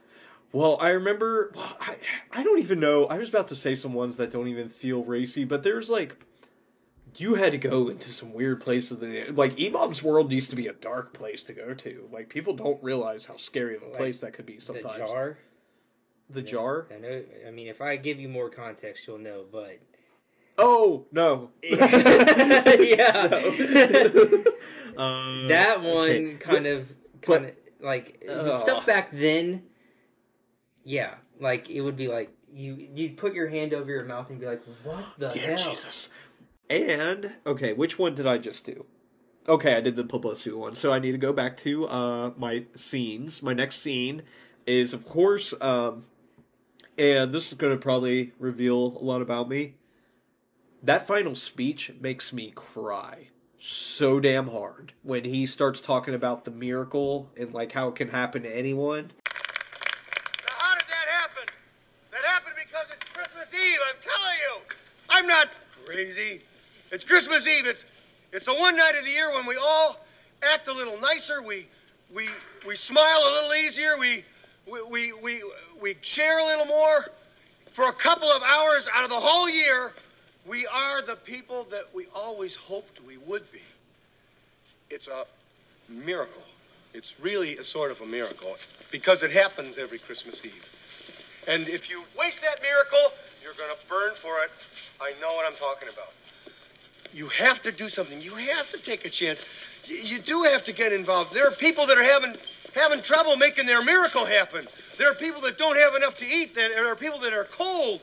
You can go out and say hello to these people. You can take an old blanket out of the closet and say, here. You can make them a sandwich and say, oh, by the way, here. I get it now. And if you give, then it can happen. Then the miracle can happen to you. It's not just the poor and the hungry. It's everybody who's got to have this miracle. And it can happen tonight for all of you. If you believe in this spirit thing, the miracle will happen, and then you'll want it to happen again tomorrow. You won't be one of these bastards who says Christmas is once a year and it's a fraud. It's not. It can happen every day. You just got to want that feeling. And if you like it and you want it, you'll get greedy for it. You'll want it every day of your life, and it can happen to you. I believe in it now. I believe it's going to happen to me now. I'm ready for it. It's great. It's a good feeling. It's really better than I felt in a long time. I'm ready. Have a Merry Christmas, everybody. You guys see Calvin? Did I forget something, big man? God bless us, everyone. I don't feel like Bill Murray's acting in this moment anymore. There feels like there's this authenticity because he is genuinely crying, and he ends it with saying that it's the best he's felt in a very long time. He's feeling good, and then we get Calvin's little thing of God bless us everyone, Tiny Tim's thing. And it's really just like a touching speech, but I think it mainly works, and it's all credit to Frank being a piece of shit the whole movie. I know that's a weird way to put it, but if Frank's not a piece of shit I feel like that's sticking out so far. Does that look like it's sticking out a lot? I'm not going to touch it because we're recording. But if Frank isn't an asshole... Maybe you have to clean it out like you do your cell phone. Maybe I do. But if Frank's not an asshole the entire movie, we don't feel this big emotional, like we're so happy that this... Because, again, you need an actor who is both, like... You see him as an asshole, but there's still this likable quality to him. And I feel like Bill Murray, because the whole movie, he's like fighting stuff the whole time. Like, he's just fighting a lot about, like, whatever Christmas is. Like, he's refusing to go to his brother's house on Christmas. He tells James, don't start with him, when he just asks him, so you coming to dinner?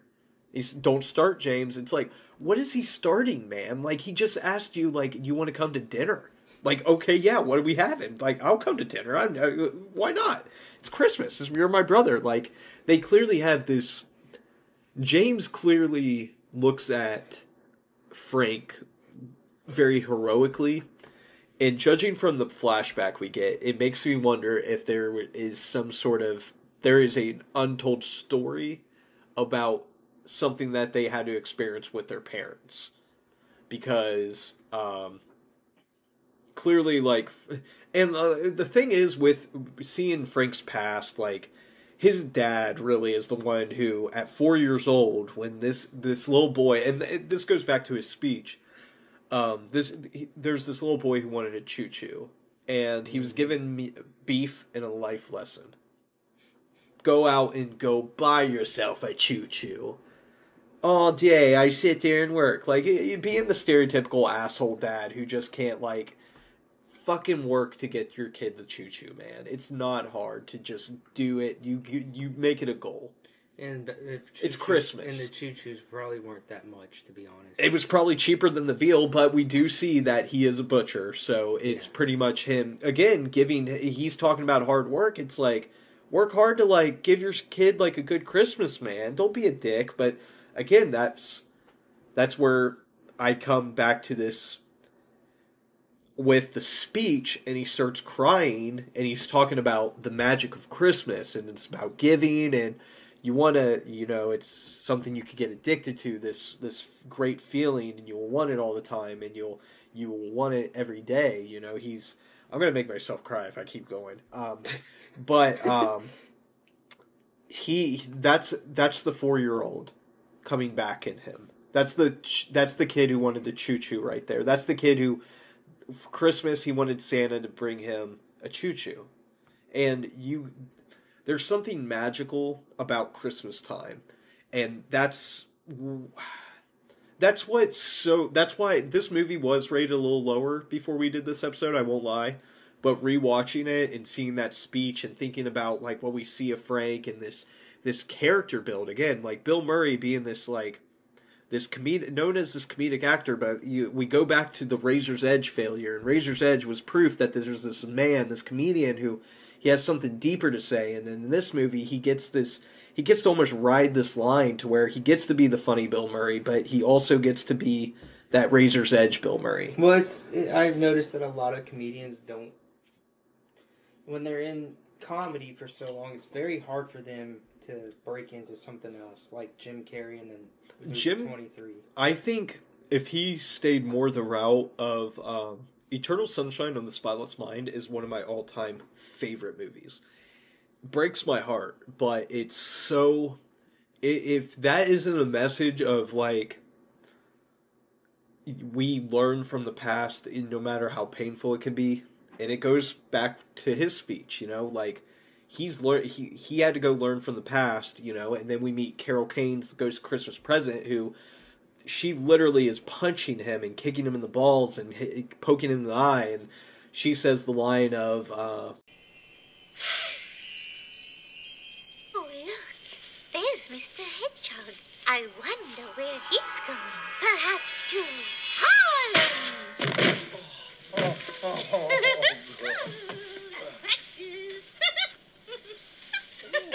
Oh, my jaw. Oh, sometimes the truth is painful, Frank, but it's made your cheeks all rosy and your eyes bright as stars. If you touch me again, I'm gonna rip your goddamn wings off. Okay? I'm going off track. I will say like. Adam Sandler has successfully done it. Recently. Adam Sandler's done it really well. Bill Murray has transitioned, but he's kind of... He does his Wes Anderson stuff, but, like... He did this movie called St. Vincent that was really... I thought was good. It's not great. It's not like a great movie, but I thought like the movie and the characters were really well done. Melissa McCarthy's in it, and it's actually like... Oh, is that the one with the kid who has to go over... Yeah, he's like... locked out of his house? Yeah, something? And he goes over... Dude, when he like gets the medal at the end and he thanks him and calls him sir, don't know why I cried. I don't know what's with me sometimes. I get emotional at the... If a movie makes me cry, I'm gonna love it. I will say Jonah Hill has done it very early. He's a complicated man anymore. But no, like, Bill Murray's done it. Will Ferrell could have done it if he would have stayed on track with, he did this movie. It's an indie dark comedy called Stranger Than Fiction. It's more serious, and he actually does really well. It's more of a really, like, settled down role for him, but he does great in it. Okay, so my last quote is going back to the Ghost of Christmas Present, after they are at his brother's house, which, again, we get our reference. There's a lot of, like, different Christmas movie reference in this movie. And this one, I would say, is It's a Wonderful Life. And we even get, if you listen to it, James salutes his brother after opening the VCR because, like, his wife says, when are you gonna, like, stop inviting him? And he tells him, well, never, he's my brother, I love him. And he says to a toast, my brother, I wish he was here, and they keep the VCR, But so after that, they toast him. They start doing the whole SS Minnow thing, and Carol Kane picks up the toaster, it hits him in the face, and he gets sent into what I think is supposed to be I don't want to say subway, but like access tunnel to the sewage system, I believe. I don't know. He's definitely underground though, because he's like trying to yell for help. But that's where we get the line of him saying, Frank, we're fighting again. Let's not fight anymore. Oh, look, Frank. What is it? I can't find the car. It's it.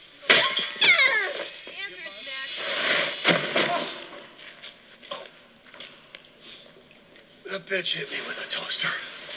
Oh, I love a girl with spirit. One of my favorites. I need to pull up the cast list because it's okay. I remember the character's name. Never mind. Haha, didn't forget it. And so the last scene I have listed before we probably mention a few others here is that Frank being hunted by Elliot Loudermilk. Oh boy. Remember me, boss? The guy you canned the day before Christmas? Merry Christmas. Hello, Rabbit. Would you give me a running start? Sure. 1001, 1002, 1003. My God! My babies!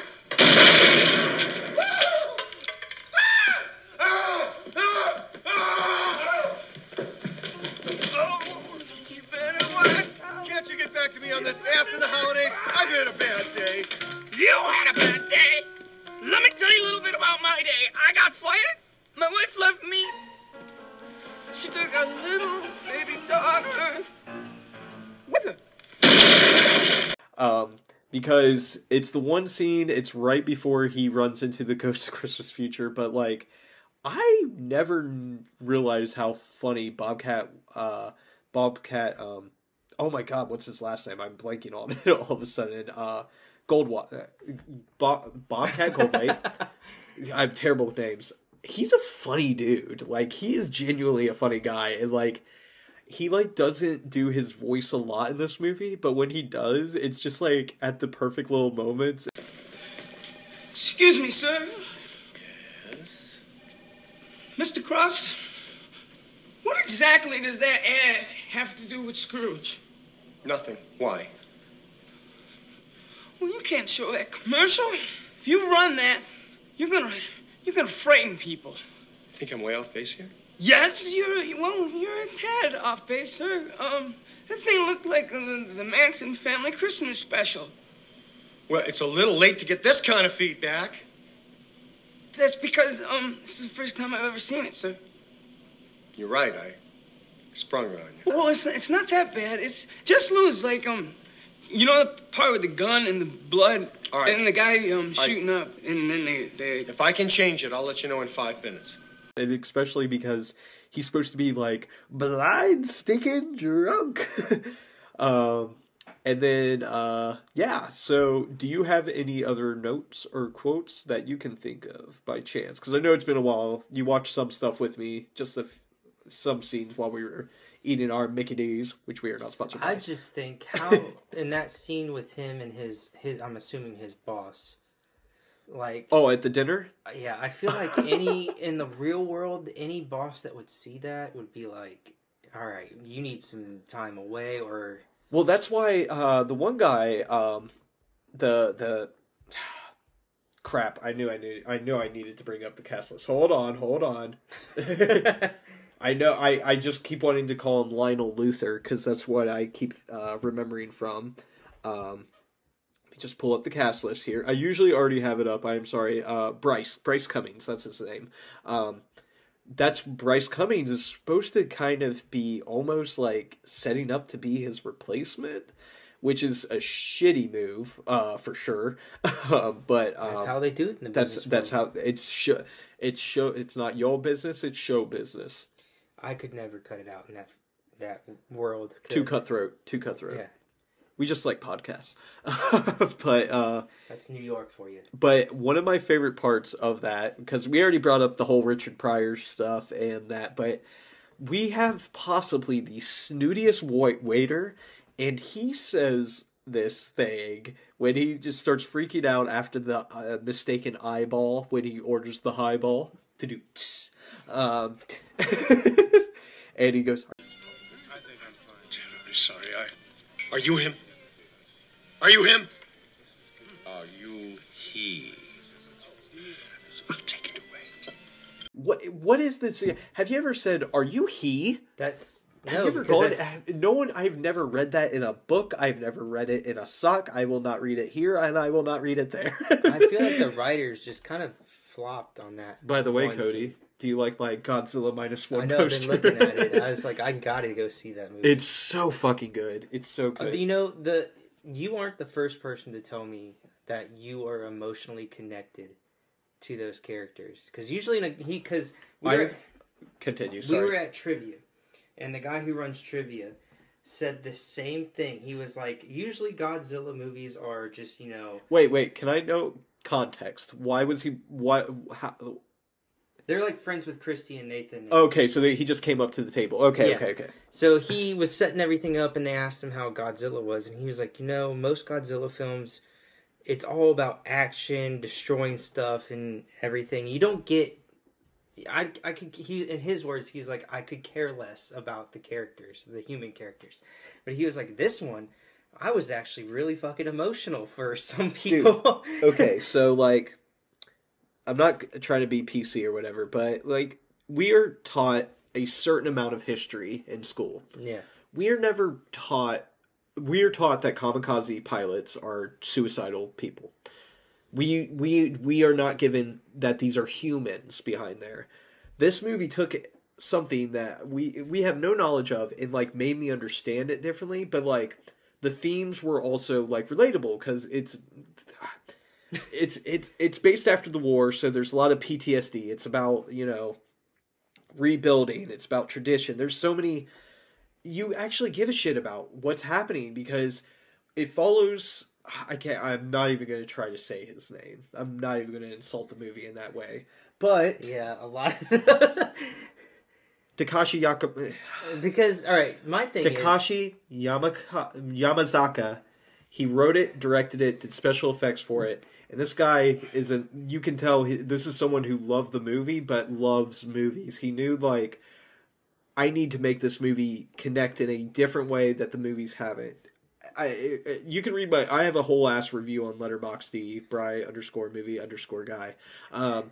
But it's, I want to give it a full review, but I'm not great with words, and I run a podcast, so I know how that is. But I feel like there's so much I want to say about the movie, and I don't know how.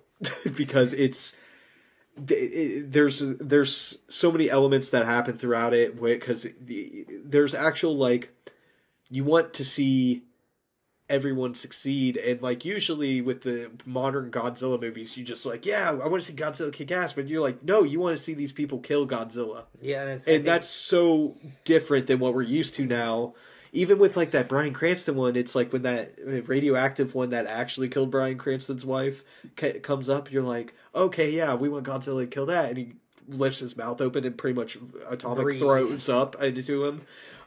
Which is still a badass kill, but it does look like he's just puking into his mouth. I think the Americanized ones are less... There's a less emotional impact because it's become... And it's not to say you can't enjoy these movies. I don't want people thinking like... But this Godzilla -1's a film.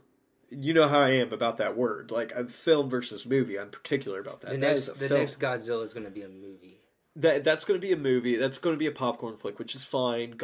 King Kong has the Infinity Gauntlet. I can't wait to see who he snaps out of existence. Whatever, but Godzilla with his big boy run. That's the big boy. That's what he reminds me of when he runs. It's like if Frisch's big boy came to life and ran. Oh my god, that's terrifying. That's like the 6-foot turkey. The last terrifying. The last Godzilla King Kong film.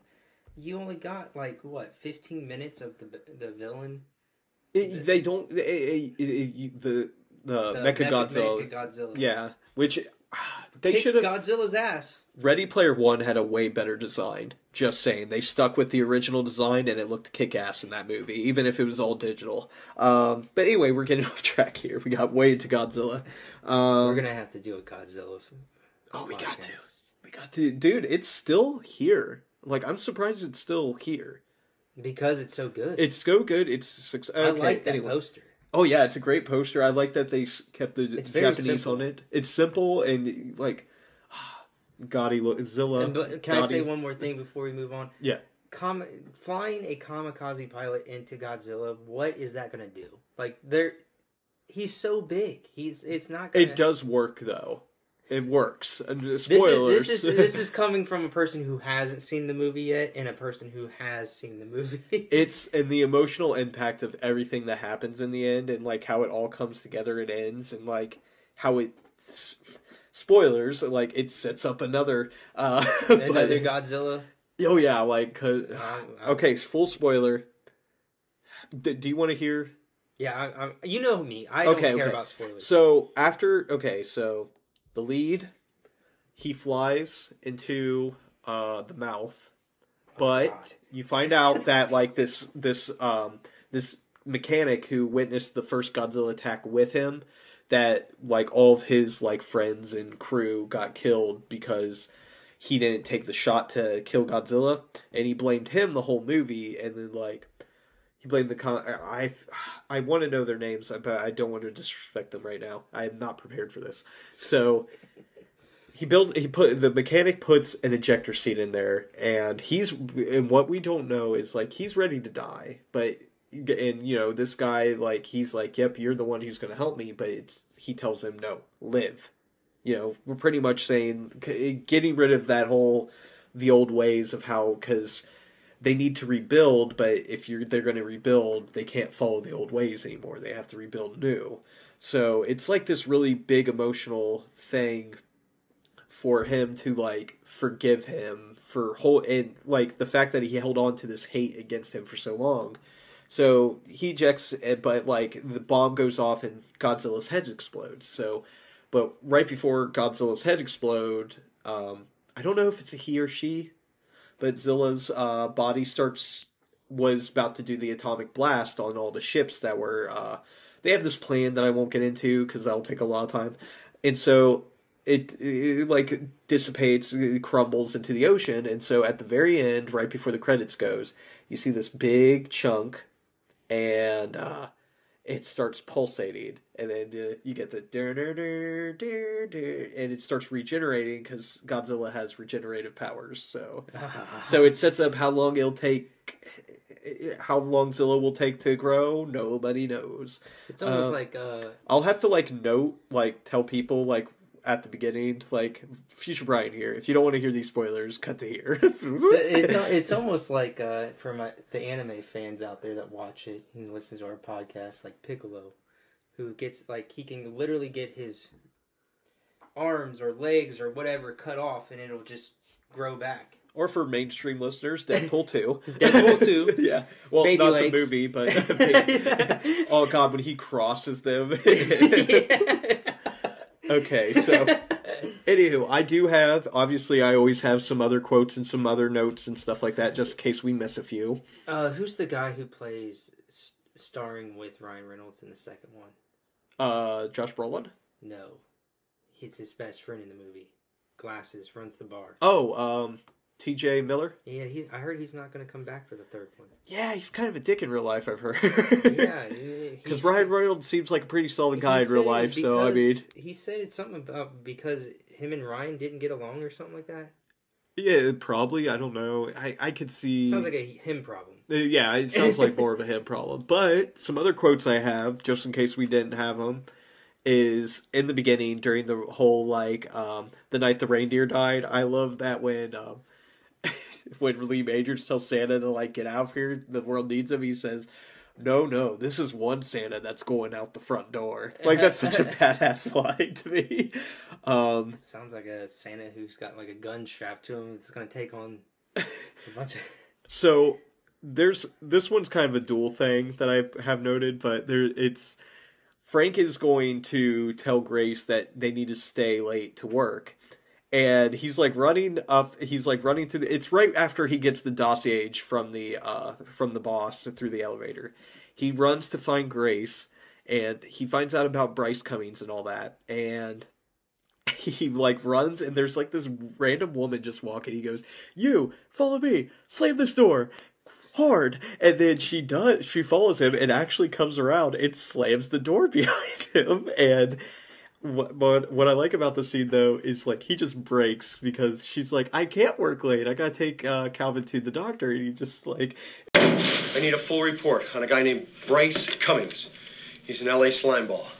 Okay, you're doing Helmsley Palace at 7 o'clock, and I'm gonna leave. I'm gonna take my son. No, you're not. You're staying here with me. We're working late. I have to take my son to the doctor. Grace, when I work late, you work late. But I made the appointment 2 months ago. I care. We're indivisible. If I'm working late, you gotta work late. If you can't work late, I can't work late. If I can't work late, I can't work late. But I just think it's crazy, it's funny, just it's high pitched. She just finally just accepts that she has to work with him. And then the last quote that I have noted is the entire nipple debate with the censor of the whole You can't do this at the 11th hour. To do what I want him to do. I'm sorry, Mr. Cross. I am the censor, and I will not allow this costume on the air. Why not? Well, specifically, you can see her nipples. I want to see her nipples. But this is a Christmas show. Well, Charles Dickens would have wanted to see her nipples then. You can hardly see them nipples. See, and these guys are really looking. Which was an ad-libbed from Jack McGee, the actor who was I guess he was a prop guy on the movie. I don't know. And so, yeah. Those are for my notes. Well, no, those are for quotes, but I do have some notes, which are neither really notes and quotes kind of stuff. There's some notes while watching. I already mentioned that I would 100% watch The Night the Reindeer Died. $5 says that Robert Goulet was eaten by that crocodile during his Christmas special. Father Loves Beaver is, I know it's a Leave It to Beaver play, but it's just, we know. We know. Who names their show that? Leave It to Beaver. Leave It to Beaver? Well, that's the kid's name, but I just Who names their kids love Beaver? the fact that the ad starts with, "Oh, he's probably out chasing beaver." I love, and then during the whole ad scenes, before he watches the Scrooge promo, I love that when he opens his little drawer, he looks at himself and smiles in a mirror before giving everyone else the death stare. I also pointed out that only a cat owner would seriously consider that much marketing for cats. Something that just popped through my head.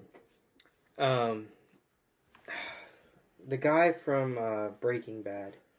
The boss is played by Robert Mitchum, by the way. I forgot to mention that a while ago, but Breaking Bad, Bryan Cranston. Brian, if we had Frank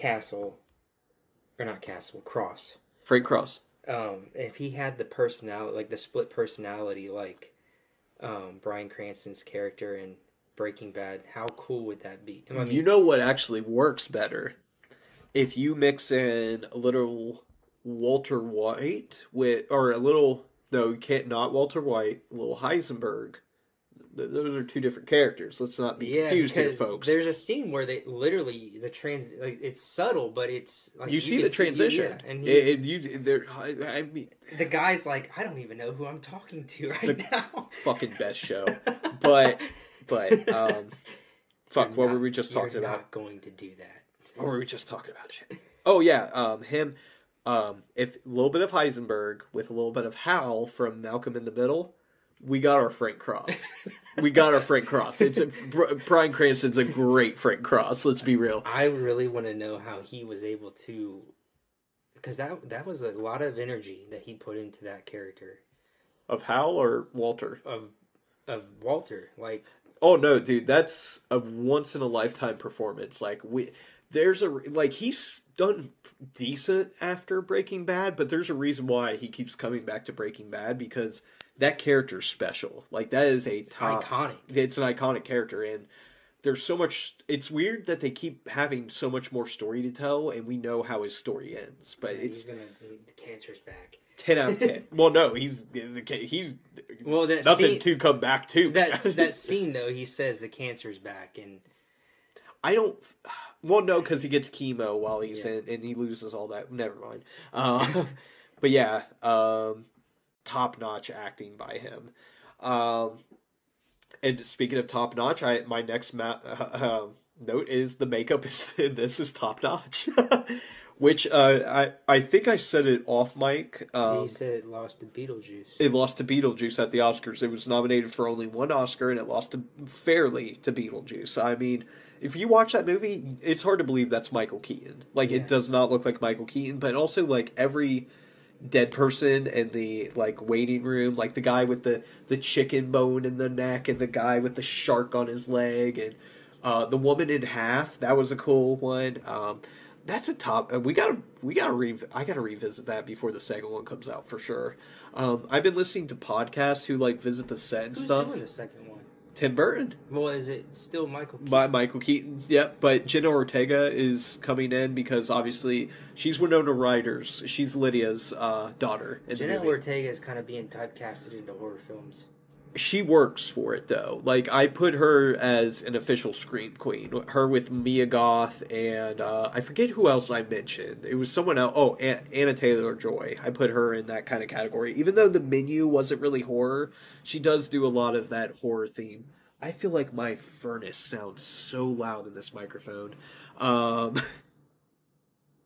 it's okay. I just see it. I can tell from the waves how loud it's actually being, but, it's because I can hear it both through, so it's bugging me. Anywho, out of all the retellings, even the Muppet one, I know the Muppet one has this, like, really weird resurgence happening right now, which I watched as a kid, so it's like I have a connection to it, but it's weird how many people are into it, or maybe it's just because we're all older now, we are capable of telling the world, like, hey, check this out, because Michael Caine chose to act the shit out of that one, and it shows. And I'm glad he did, because Michael Caine is a treasure. George C. Scott one's a good one. I saw a photo of Michael Caine the other day with his wife. They don't look like... Well, Michael Caine, in a way, has kind of aged. But his wife... Kinda? Well, his wife has not. Dude, she, like, I feel like if you see the photo of when they first met... She had to be a lot younger than him. Oh, yeah. She. I don't want to say that younger. Okay, let me pump the brakes. Michael Caine, I love you, dude. The way he's like, I'm old now. They're only going to give me old man parts. Like, why do I want to fucking act now? But, like, she looks like she would have been her early 20s, though, and he looked like he was at least 30s and stuff like that. So it's not a big issue, but she definitely looked younger than him. But... You know, I don't know who's going to be in Nolan films now without Michael Caine. Actually, I don't think Caine was in Oppenheimer. Now that I say that out loud, shit, that's sad. Anywho, but yeah, he's 90. Yeah, he's been around for a while, dude. He's in the original Italian Job. You want to know when the original Italian Job came out? It'll make you feel older, dude. We got to do the Mark Wahlberg one too. I'd be okay doing like a header. Like a double-double? I didn't know he was married prior to his current wife. What? He was married before his current wife. Michael Caine? Mm-hmm. I mean, he's an actor. I wouldn't doubt it. For 4 years. Yeah. I mean, a lot of people do that. He married his current wife in 1973. Mm-hmm. All right, let me look to see how old she is. So... 76, so you were right. Okay, so, man, I was... What I'm good with numbers, I guess, sometimes. So he was born in 33, she was born in 47. I'm good with You're numbers. a brain man. You're just sitting there and this math around your head. It's like they showed numbers. I think I stated this before. I might have not. I care more about Grace than I do Bob Cratchit. As I stated, she would have so much harder time finding. And the thing is, I'm sure after the events of this movie, she gets a very well earned pay raise. But it's like she would have in New York at that time frame. She would have a harder time finding something that would even pay. Even remotely, possibly what she's making there. Now, it is possible that I don't know. Like it just sucks because we see that she has the 5 kids. Her husband was murdered in front of her youngest child, and her child will not talk. And she's paying $200 to doctors to tell her something she knows. As she stated. And my thing is, in Frank Cross's. Like, to be a good CEO, you got to take care of your... You got to take care of the people under you because, like, they're the ones doing the work while you are sitting in your chair at the top. You just call the shots. Yeah, like, you make the hard choices, but, like, the other people, the choices you make, that affects every single person underneath you. So, and you have to be a good leader, you have to acknowledge that. So when Christmas comes around, you give them a bonus, not a towel. I mean, how much is that towel? I'm kidding. That just seems like a cheap $20 towel. Like, oh no, yeah, it looked like a cheap, like they bought it from Bed Bath & Beyond, if that. And they just stitched stitched the logo on it. Yeah, that's exactly probably what they did. While somebody went to Best Buy to get all the VCRs. And you know what the worst part is? It's probably Grace they would send. Grace literally has the shit in work, while like Bob Cratchit could have found another job. So I remember one year I was working for my father-in-law around Christmas, and it was around COVID, so we couldn't go to the Christmas dinner. Right. So instead, he gave all of his... Was this not a real dinner? You used air quotes around dinner. No, it was okay. I was like, there was no food. We just sat there and... that year, he gave all of his employees, which I think were 3 of us, $1,000 each. Oh, nice. So technically $3,000. Yeah, I've gotten a few bonuses here and there that were real nice and are real helpful, especially during this time. Yeah, and so, but also I just like Alfred Woodward. I think she is just a phenomenal actress. I'm full disclosure, like she was that actress for me for a while. Like I saw her and everything. I always liked who she was, but I can never remember her name. And then when I realized that she was the same actress in this movie, because obviously she's a lot younger than... For some weird reason, when I keep thinking of an example, I know she's in like movies and done really well, but like she was Lafayette's mom on True Blood. I don't know why that's the example that pops in my head first. But she does really well with that because she's supposed to be someone who's kind of like supposed to be not right in the head, but like she kind of is because she has the same gift Lafayette does. She's just affected by it differently. Anyway, that's neither here nor there. I probably shouldn't reveal the world my knowledge of True Blood. Anywho, and my last note is that it's this weird thing I notice. Anytime there's a TV on top of a box, it is the exact same fucking box.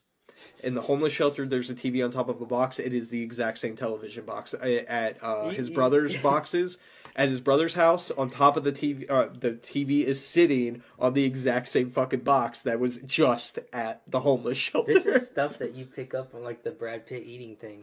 I couldn't help it. I was like, there's the same fucking strip of tape too. Like it was blinding me almost. Like why is everybody TV stands don't exist? Like why is everyone sharing the box? They just probably thought the audience was too stupid to catch on.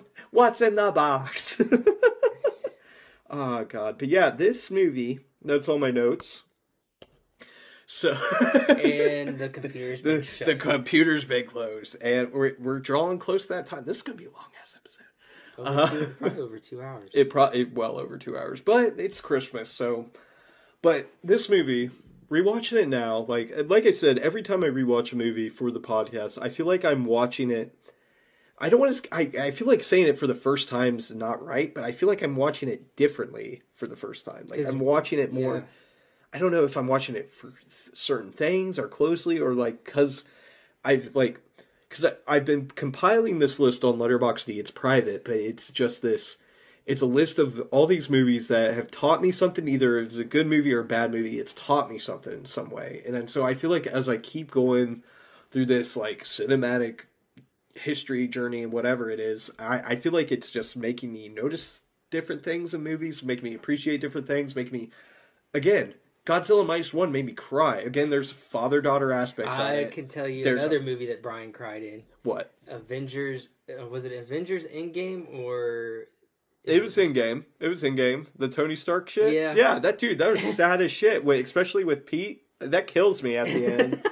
But like, oh man. But yeah, like a good movie. Like if for starters, you have to have the right person in the role. And I think if that final speech is delivered by anyone we mentioned earlier, I don't have the list of names in front of me, but I know Robert Downey Jr. was like the first one we came up with, which I think is probably our most solid choice. And I know I didn't mention Danny DeVito. Danny DeVito, they should, you know what, honestly, they need to redo Scrooged on Sunny with Frank. That's all they got to do. But yeah, this movie, rewatching it now, there was like different emotionals, things I picked up. There was different things because I used to hate the Ghost of Christmas Present because, oh, I didn't mention the Ghost of Christmas Future in this is fucking terrifying. I mean, he's designed like all the others, but like, I love when Bill Murray first sees him and he thinks he's the fake Ghost of Christmas Future. Who, that guy's gonna be a big star someday. But like he opens up his robe and there's all the lost souls and they're just like, Out! Oh, it's you, creep. God, aren't you supposed to be in the studio? We're on the air. Hey, back off, big man. That may work with the chicks, but not with me. Is this straight? May I?